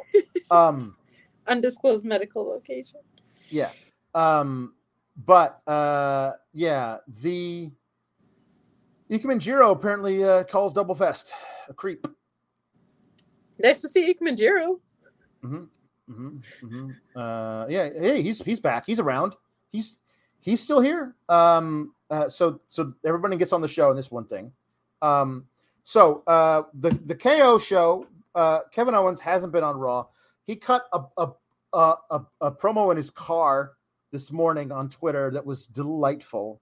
He's the best. Where he was having a conversation with his phone as though he was talking to his grandpa on FaceTime. Like, I haven't been on Raw often. That's true. Yeah. No, but hey, you know what? If you miss me on TV, you can see me on NXT tonight, because Shawn Michaels called me. He said I should probably come down here and mediate the big thing. And he said, hey, if anybody gets out of line, you gotta stop them. That's what he said. So and he starts talking about Breakker and he says Dragunov. I'm not going to try and pronounce his first name. And then JD McDonald. I don't care. And then tonight he called him JD McDon't Google, I think was something which was kind of funny. But this is JD McDon't Google me. The line drive says JD McDon't Google me. So he's starting a little thing with and he's doing it so hard. He's pushing those buttons extra hard. Makes me think they really don't have anything for KO on Raw. And so they're going to send him to NXT for like a month after Halloween Havoc is over and JD loses. They're going to send him to NXT for a month to do a feud with JD McDonut. I mean, if they're stalling for the inevitable tag storyline with Sami Zayn, I guess, but I don't know. Everybody's showing up everywhere. I'm trying not to. He might not be on Raw because he's booked for the next 3 SmackDowns. Like, who knows? That is true, but he hasn't been on either show in a long time. So Dragunov says, "I hit you with the torpedo last week. It wasn't an accident." And Breakker says, "The only guy's been able to put you down and keep you down was when I speared you last week." And Kevin Owens like, "Hey guys, great conversation. I don't know if you know what's going on. This guy's trying to get you two to fight, so he's going to pick the bones of whoever's left standing. Don't let him do that, because nobody wants this guy to be champion." The way he's laying on really thick against JD McDonut, I mean, honestly, I agree with him. But he's doing it on purpose in this segment to like start something, I think. But then Dragunov and Breakker stand up and get nose to nose, and KO is like, "Hey, Sean, listen, I tried." And then he just tosses all the chairs out of the ring to let him fight and gets out of the ring himself. And there's a fight, and JD McDonut gets involved as well, gets laid out. And then Dragunov is standing tall with the belt. And then Austin Theory shows up at the very end of the night. This is like 15 minutes after Hangman went down. Like, because they had an overrun. NXT always has an overrun. So I'm like watching this going like, I hope Hangman's okay. Like none of this is landing with me the way it's supposed to, because I'm like, I hope Hangman's okay. Anyway, we get that. And then they go off the air. And apparently while the show was off the air, KO hit a big stunner on Austin Theory, who sold it like $1 million. And so we got to see that. And I'm like, here's the deal. This is where all of your gimmicks that you're doing don't work at all, because you put both titles on Roman Reigns and have no idea what you're doing with him. you know there's no way Austin Theory is cashing in successfully on Roman Reigns. But I think even Triple H doesn't want Austin Theory to be a guy who fails at a cash-in. So you got to tease him cashing in on Braun Breaker at Halloween Havoc, which is like if you had, I mean, but think about it. If you had a guaranteed match whenever you want, you just wait for Roman Reigns to have his, you would never, ever cash that in until Roman Reigns was having a match, and you'd figure out a way to do it. He failed twice, doesn't mean he failed the third time. Why would you take a giant step down to be like, yeah, sure, NXT championship? What? You wouldn't do that, but you have to, because in story way, there's no way they'd let him ever cash in successfully. There's a missed opportunity of it expires. They never play into the fact that it expires. No, they don't. And I think that's the best way to do it, personally. You're right. I think so. Or you have to have him lose the briefcase to someone is the other thing. The social media segment, this ending, Kevin Owens is a national treasure. Put every belt in the world on him. He's just so, everything they give him, even the Elias crap, he made work for months. Bringing him into a show like this is just smart, because he can just assess any pro wrestling situation and make it better. So that rules. Yeah, I mean, I just love Kevin Owens. I think Dragunov is a really special talent, and I think based on what we saw Tyler Bate do with Braun Breaker, Dragunov should be able to pull something really special out of Breaker as well. And McDonough's good enough in the ring, so I think that should be a lot of fun. But I love the idea of, I love Kevin Owens just saying, I did my best. It's such a fun thing to. Sorry, Sean. You gave me a job. I tried to do it, Sean. I couldn't. I'm sorry. And having a talk show that actually points out, like, hey, the enemy of your enemy is your friend.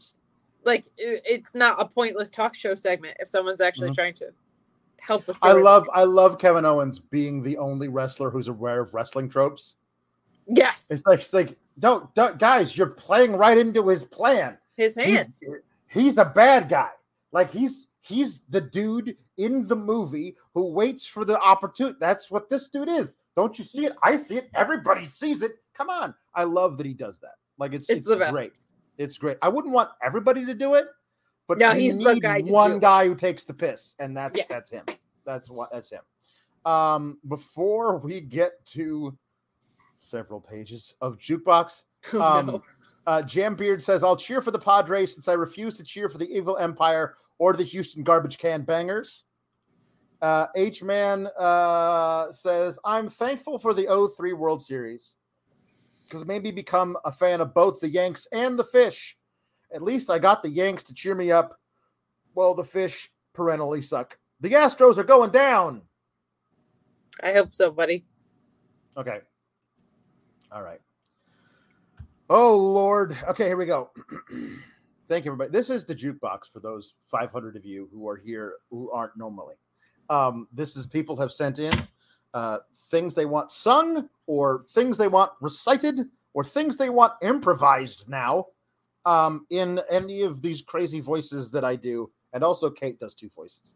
So we'll see. I do, but I also can't pull lyrics up on my phone right now. So I'm well, that's a problem. Pretty much out, but if I know what the song or reference is, I'll try it. As Tiffany Stratton. We'll try it. Here we go. All right. JW Pringle says, William Regal sings "Hit Me With Your Best Shot." You know, because of the thing with MJF tonight. Excellent. Okay.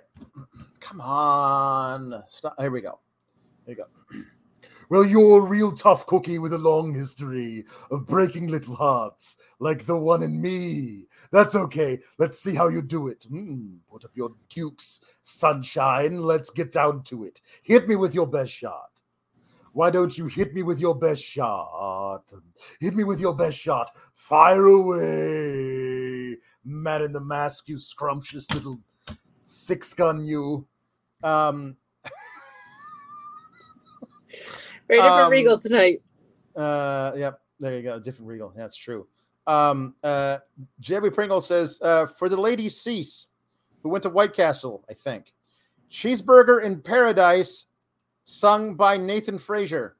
I tried to amend my carnivorous habits. Made it nearly 70 days, losing weight without speed. Eating sunflower seeds, drinking lots of carrot juice, and soaking up rays. But at night, I'd have these wonderful dreams. Some kind of sensuous treat, not zucchini, fettuccine, or bulgur wheat, but a big warm bean bun and a huge hunk of meat. Cheeseburger in paradise. Heaven on earth with an onion slice. Not too particular, not too precise. I'm just a cheeseburger in paradise. And Bob's your uncle.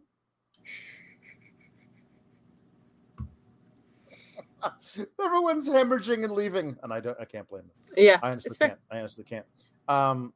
Okay. Jambeard sent in a whole list of things. Wants Big Willie status. Wants Miro to sing Hamburger, Cheeseburger, Big Mac, Whopper. I haven't done a Miro in a long time. He hasn't been on TV in so long. Hamburger, hamburger, ham. Hamburger, hamburger, hamburger, ham. Hamburger, hamburger, ham. Hamburger. Cheeseburger, cheeseburger, cheeseburger. Big Mac, Big Mac, Big Mac, Big Mac, Whopper, Whopper. There's a lot of things about Big Macs and Whoppers here. All I care about is my hot wife and my God. And my Big Mac Whopper. That's bad. Excellent. That's bad. That was a bad one. I was bad at that one. Rapping for Jesus by Brian Spinney as sung by William Regal. Well, I wrote this song for the Christian youth. I want to kids the Christian truth. If you want to reach those kids on the street, then you'd ought to do rap to a hip-hop beat. So I gave my sermon an urban beat. So an urban kick. My rhymes are fly. My beats are sick. My crew is big, and it keeps getting bigger. That's because Jesus Christ is my fella. I don't know what you're trying to do to me there, Jambeard. War games. Okay. Jambeard wants me to sing Numa Numa by Papa Pulowski. This is tough. Here we go.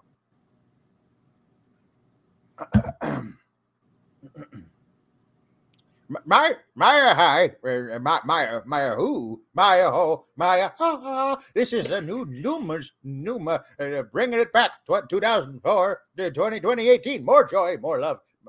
Hey, mama, say, Dame, tell what's up. Numa, ready to drop. So do what your body won't say. Nah, we don't need much anymore. Oh, mama, hey, mix that waist with the rhythm. But just an acapella, shout to the world. You'll notice for everyone. Maya he, Maya who, Maya ho, Maya ha. What?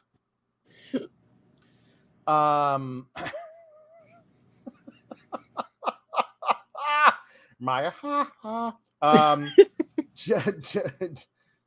Jambeard wants Chocolate Rain by Tay Zonday as sung by Wilford Brimley. Okay. What did Wilford Brimley? I don't know. It's an old one. Chocolate rain. Sometimes stay dry and others feel the pain. Chocolate rain. A baby born will die before the sin. Chocolate rain. The school books say it can't be here again. Chocolate rain. The prisons make you wonder where it went. Chocolate rain. Build a tent and say the world is dry. Chocolate rain. Zoom the camera out and see the light. Chocolate rain. Forecast to be falling yesterday. Chocolate rain. Only in the past is what they say. Chocolate rain. I drank so much chocolate rain, I got diabetes. Crushed. Yep. We'll have to skip this one. And we'll do it next week, Jambeard, when Kate apparently has access to things. This one, we're also going to skip this one. So there's three here we're going to skip. Jake Salazar wants Papa Pulowski singing Minnie the Moocher by Cab Calloway. This is right in my wheelhouse, folks. Here's a story about Minnie the Moocher. He was a red hot hoochie coocher. He was the roughest, toughest frail, where Minnie had a heart as big as a whale. Heidi hi, Heidi hi. Ho-de, ho-de, ho-de, ho. Heedy, Heidi, ho. She messed around with a bloke named Smokey. She loved him. He was cokey. He took her down to Chinatown and showed her how to kick the gong around. Heidi, hi. Ho-de, ho. Heedy.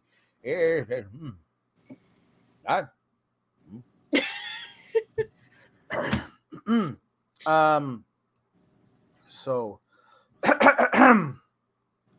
Jambeard wants Seagulls, Stop It Now by Bad Lip Reading to be sung by Nathan Frazier. I remember this YouTube video.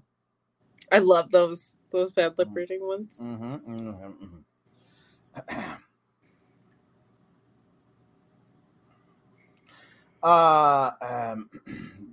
Just Nathan Frazier. Okay. Rocking and rolling down to the beach, I'm strolling, but the seagulls poke at my head, not fun. Or said seagulls grunt, stop it now. Ha ha. Everyone told me not to stroll on that beach. Woohoo. Said seagulls gotta come. Ha ha ha. Poke me in the coconut. Ha ha ha. And they did. Had me going like a ha ha ha. Nothing I could do but yell, Bob's your uncle. It's true. That's all you could do. That's all you could do. All you could do. Ricardo, the top guy, says Regal does Little Sister by Elvis, please.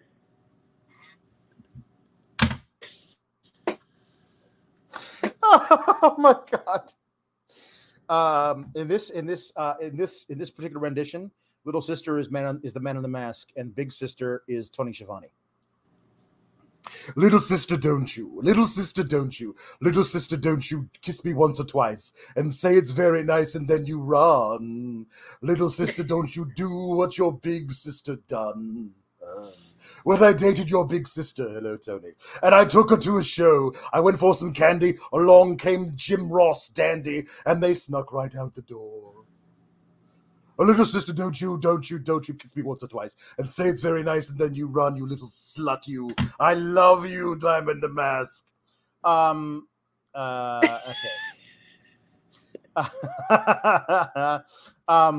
Jambeard wants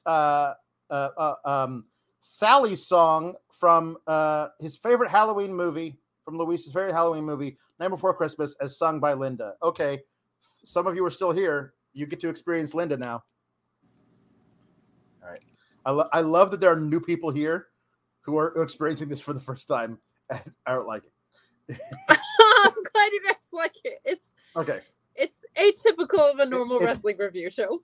Really it is. It really is. But we make most of our super chat money from this crap. It's true. Okay. It's true. Linda is an original character. Yes, it's very true. Hold on. I sense there's something in the wind that feels like tragedy's at hand. And though I'd like to stand by him, I can't shake this feeling that I have the worst is just around the bend. And does he notice my feelings for him? And will he see how much he means to me? I think it's not to be. What will become of my dear friend? Where will his actions lead us then? Although I'd like to join the crowd in their enthusiastic cloud. Try as I may, it doesn't last. And will we ever end up together? No, I think not. It's never to become, for I am not the one.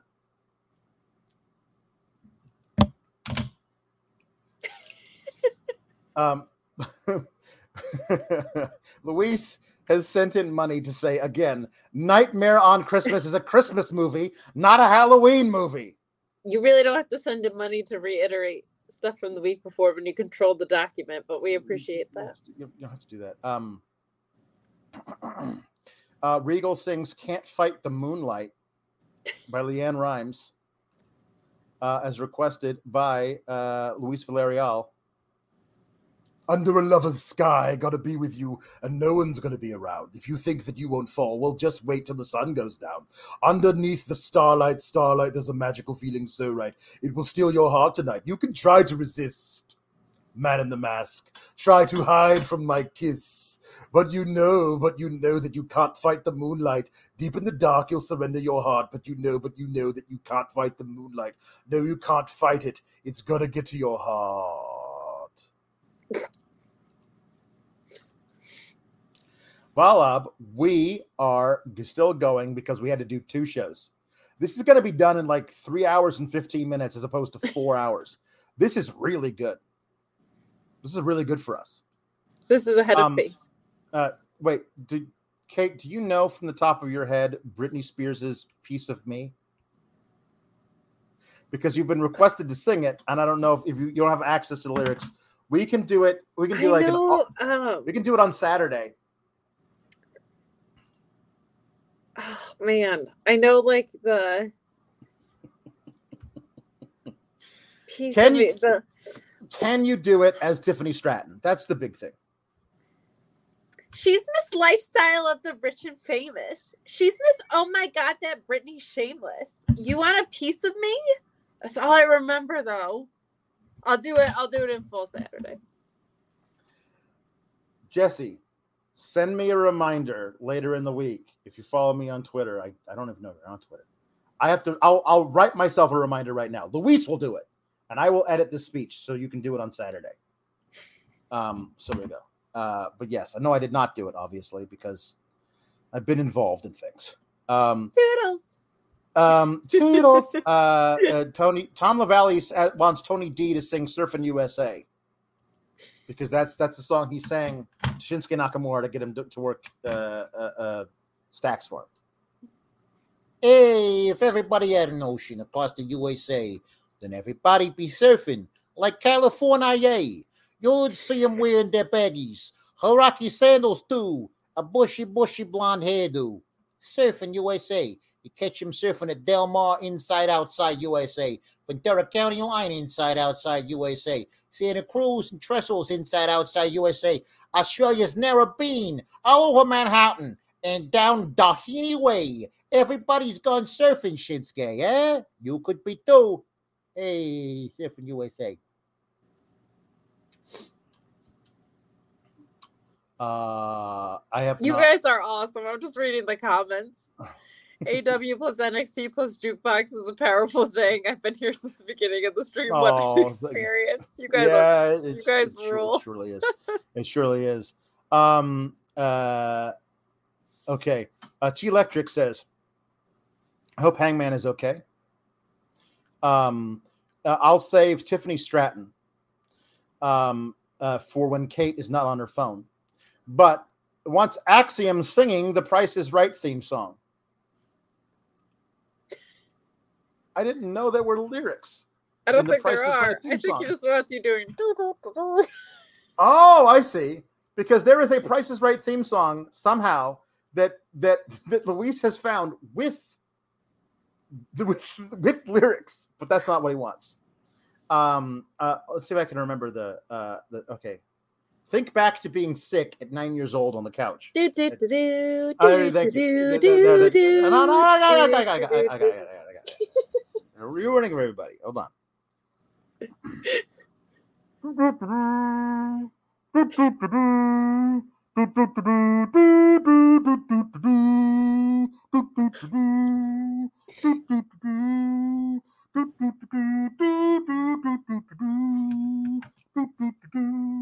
Hold on.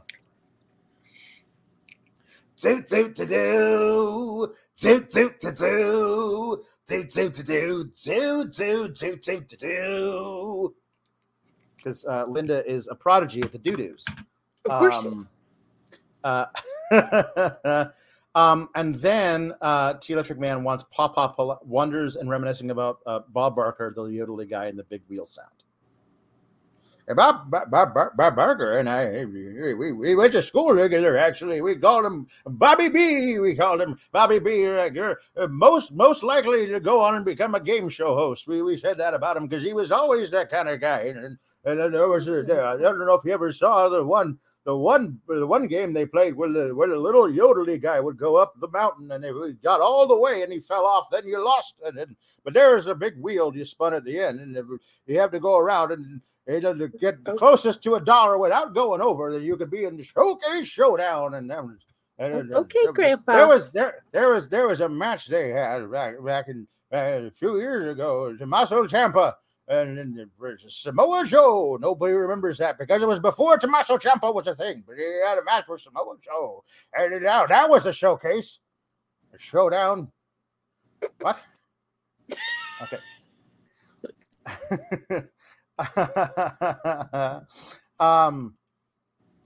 Julie Cutler asks, Pawpaw Pulowski, tell us about the time you caught a bobby fish with your bare hands. Oh, time. You don't want to catch the billy fishes with your bare hands because they got teeth.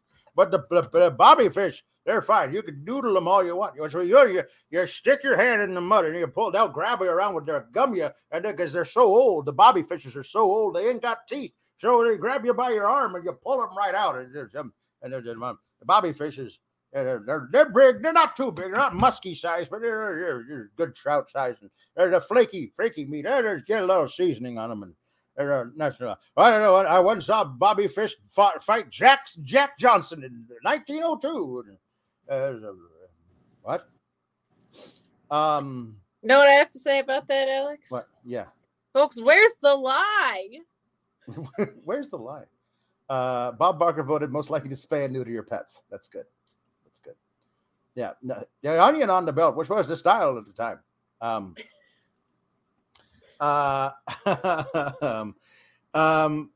T-Electric Mayhem says, I won't go full jam beard, but I have another one. Regal and Regal singing Hungry Eyes by Eric Carmen, which is a great song from Dirty Dancing soundtrack. I've been meaning to tell you, I've got this feeling that won't subside. I look at you, man in the mask, and I fantasize. You're mine tonight. Now I've got you in my sights with these hungry eyes. One look at you and I can't disguise. I've got hungry eyes. I feel the magic between you and I want to hold you. So hear me out. I want to show you what love's all about, darling, tonight. Now I've got you in my sights. I'm a sniper rifle full of love. War games. Okay. Dark Lavender says, "Can I have Popolowski or Linda or Sheila if it's nap time? Explain the origin of Sean saying eaten leather. I genuinely don't understand, and I need to turn to the elders for wisdom." See, back in the 30s, the Great Depression, we didn't have much to eat. There was no grain to be found anywhere, so you couldn't bake bread, and there's no eggs or milk or nothing. So what we had to do was we had to eat shoes. We called it Leatherfest. There was a little thing we called it the time. You come to Leatherfest, that's when we're gonna eat shoes. We had to do it because the shoes are made of leather then. Now they're made out of plastics and all sorts of rubbery materials. I think they source over in China. But anyway, when back in the 30s, we would eat the shoes and call it Leatherfest, and then that's what we would do. And the whole thing is that what I think the idea is that Denise Salcedo thinks that they still eat shoes, leather, in Kentucky, where Sonra Shap is from. And the funny thing is she's not wrong.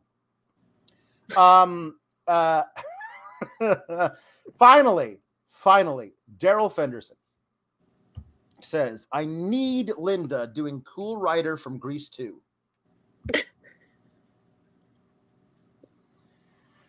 All right, here we go. If you really want to know what I want in a guy, well, I'm looking for a dream on a mean machine with hell in his eyes. I want a devil in skin-tight leather. He's got to be wild as the wind, and one fine night I'll be holding on tight to a cool rider. A cool rider. If he's cool enough, he could burn me through and through.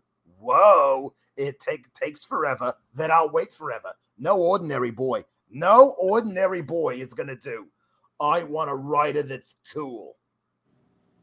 That's what I'm looking for. In husband number 9, I need a rider that's cool, because I don't need anything else. Basically, that's all I want. Really, is a rider that's cool. I've had everything else. That's what I need. So it's fair.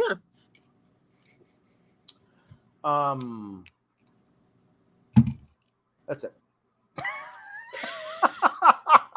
that was the Jukebox Kids who have never seen this before. Normally I participate a little bit, but yes, not on the phone telecast. No, yes, there were many requests for you to do Sheila and what we used to call Moni, which was Tony D'Angelo's cousin, Moni D'Angelo. Oh, I remember her. It's been a while. It is. But so yeah, we're gonna have to do Moni D'Angelo. Oh, this is so nice. I almost follow this. Thank you. Oh, wait. The card whiz. Oh, yes. Fine. Oh, yes. This is very card whiz sent in a sour chat, which is for the paywall stuff. But says, I was wondering if Paul Popolowski could remember one of my favorite stories in wrestling, the story of the rise of Angelico, Ivelisse, and Son of Havoc in Lucha Underground. There was a temple, you see. A temple was actually a warehouse in East Los Angeles, but they called it a temple. And there was a man there who was supposedly a Spanish billionaire. His name was Dario Cueto. And he had a key around his neck. And that key was to unlock the door where he kept his brother Matanzo, who killed people. He ate a guy one time, but that's a different story. There was a trio. There was a biker guy. His name was Son of Havoc. And then there was this South African kid who jumped off of things, and then there was this little Puerto Rican girl named Ivelisse, and they were a trio. And there was a love triangle, if I remember correctly. Oh, did I mention there was a guy named Mil Muertes who was literally a zombie?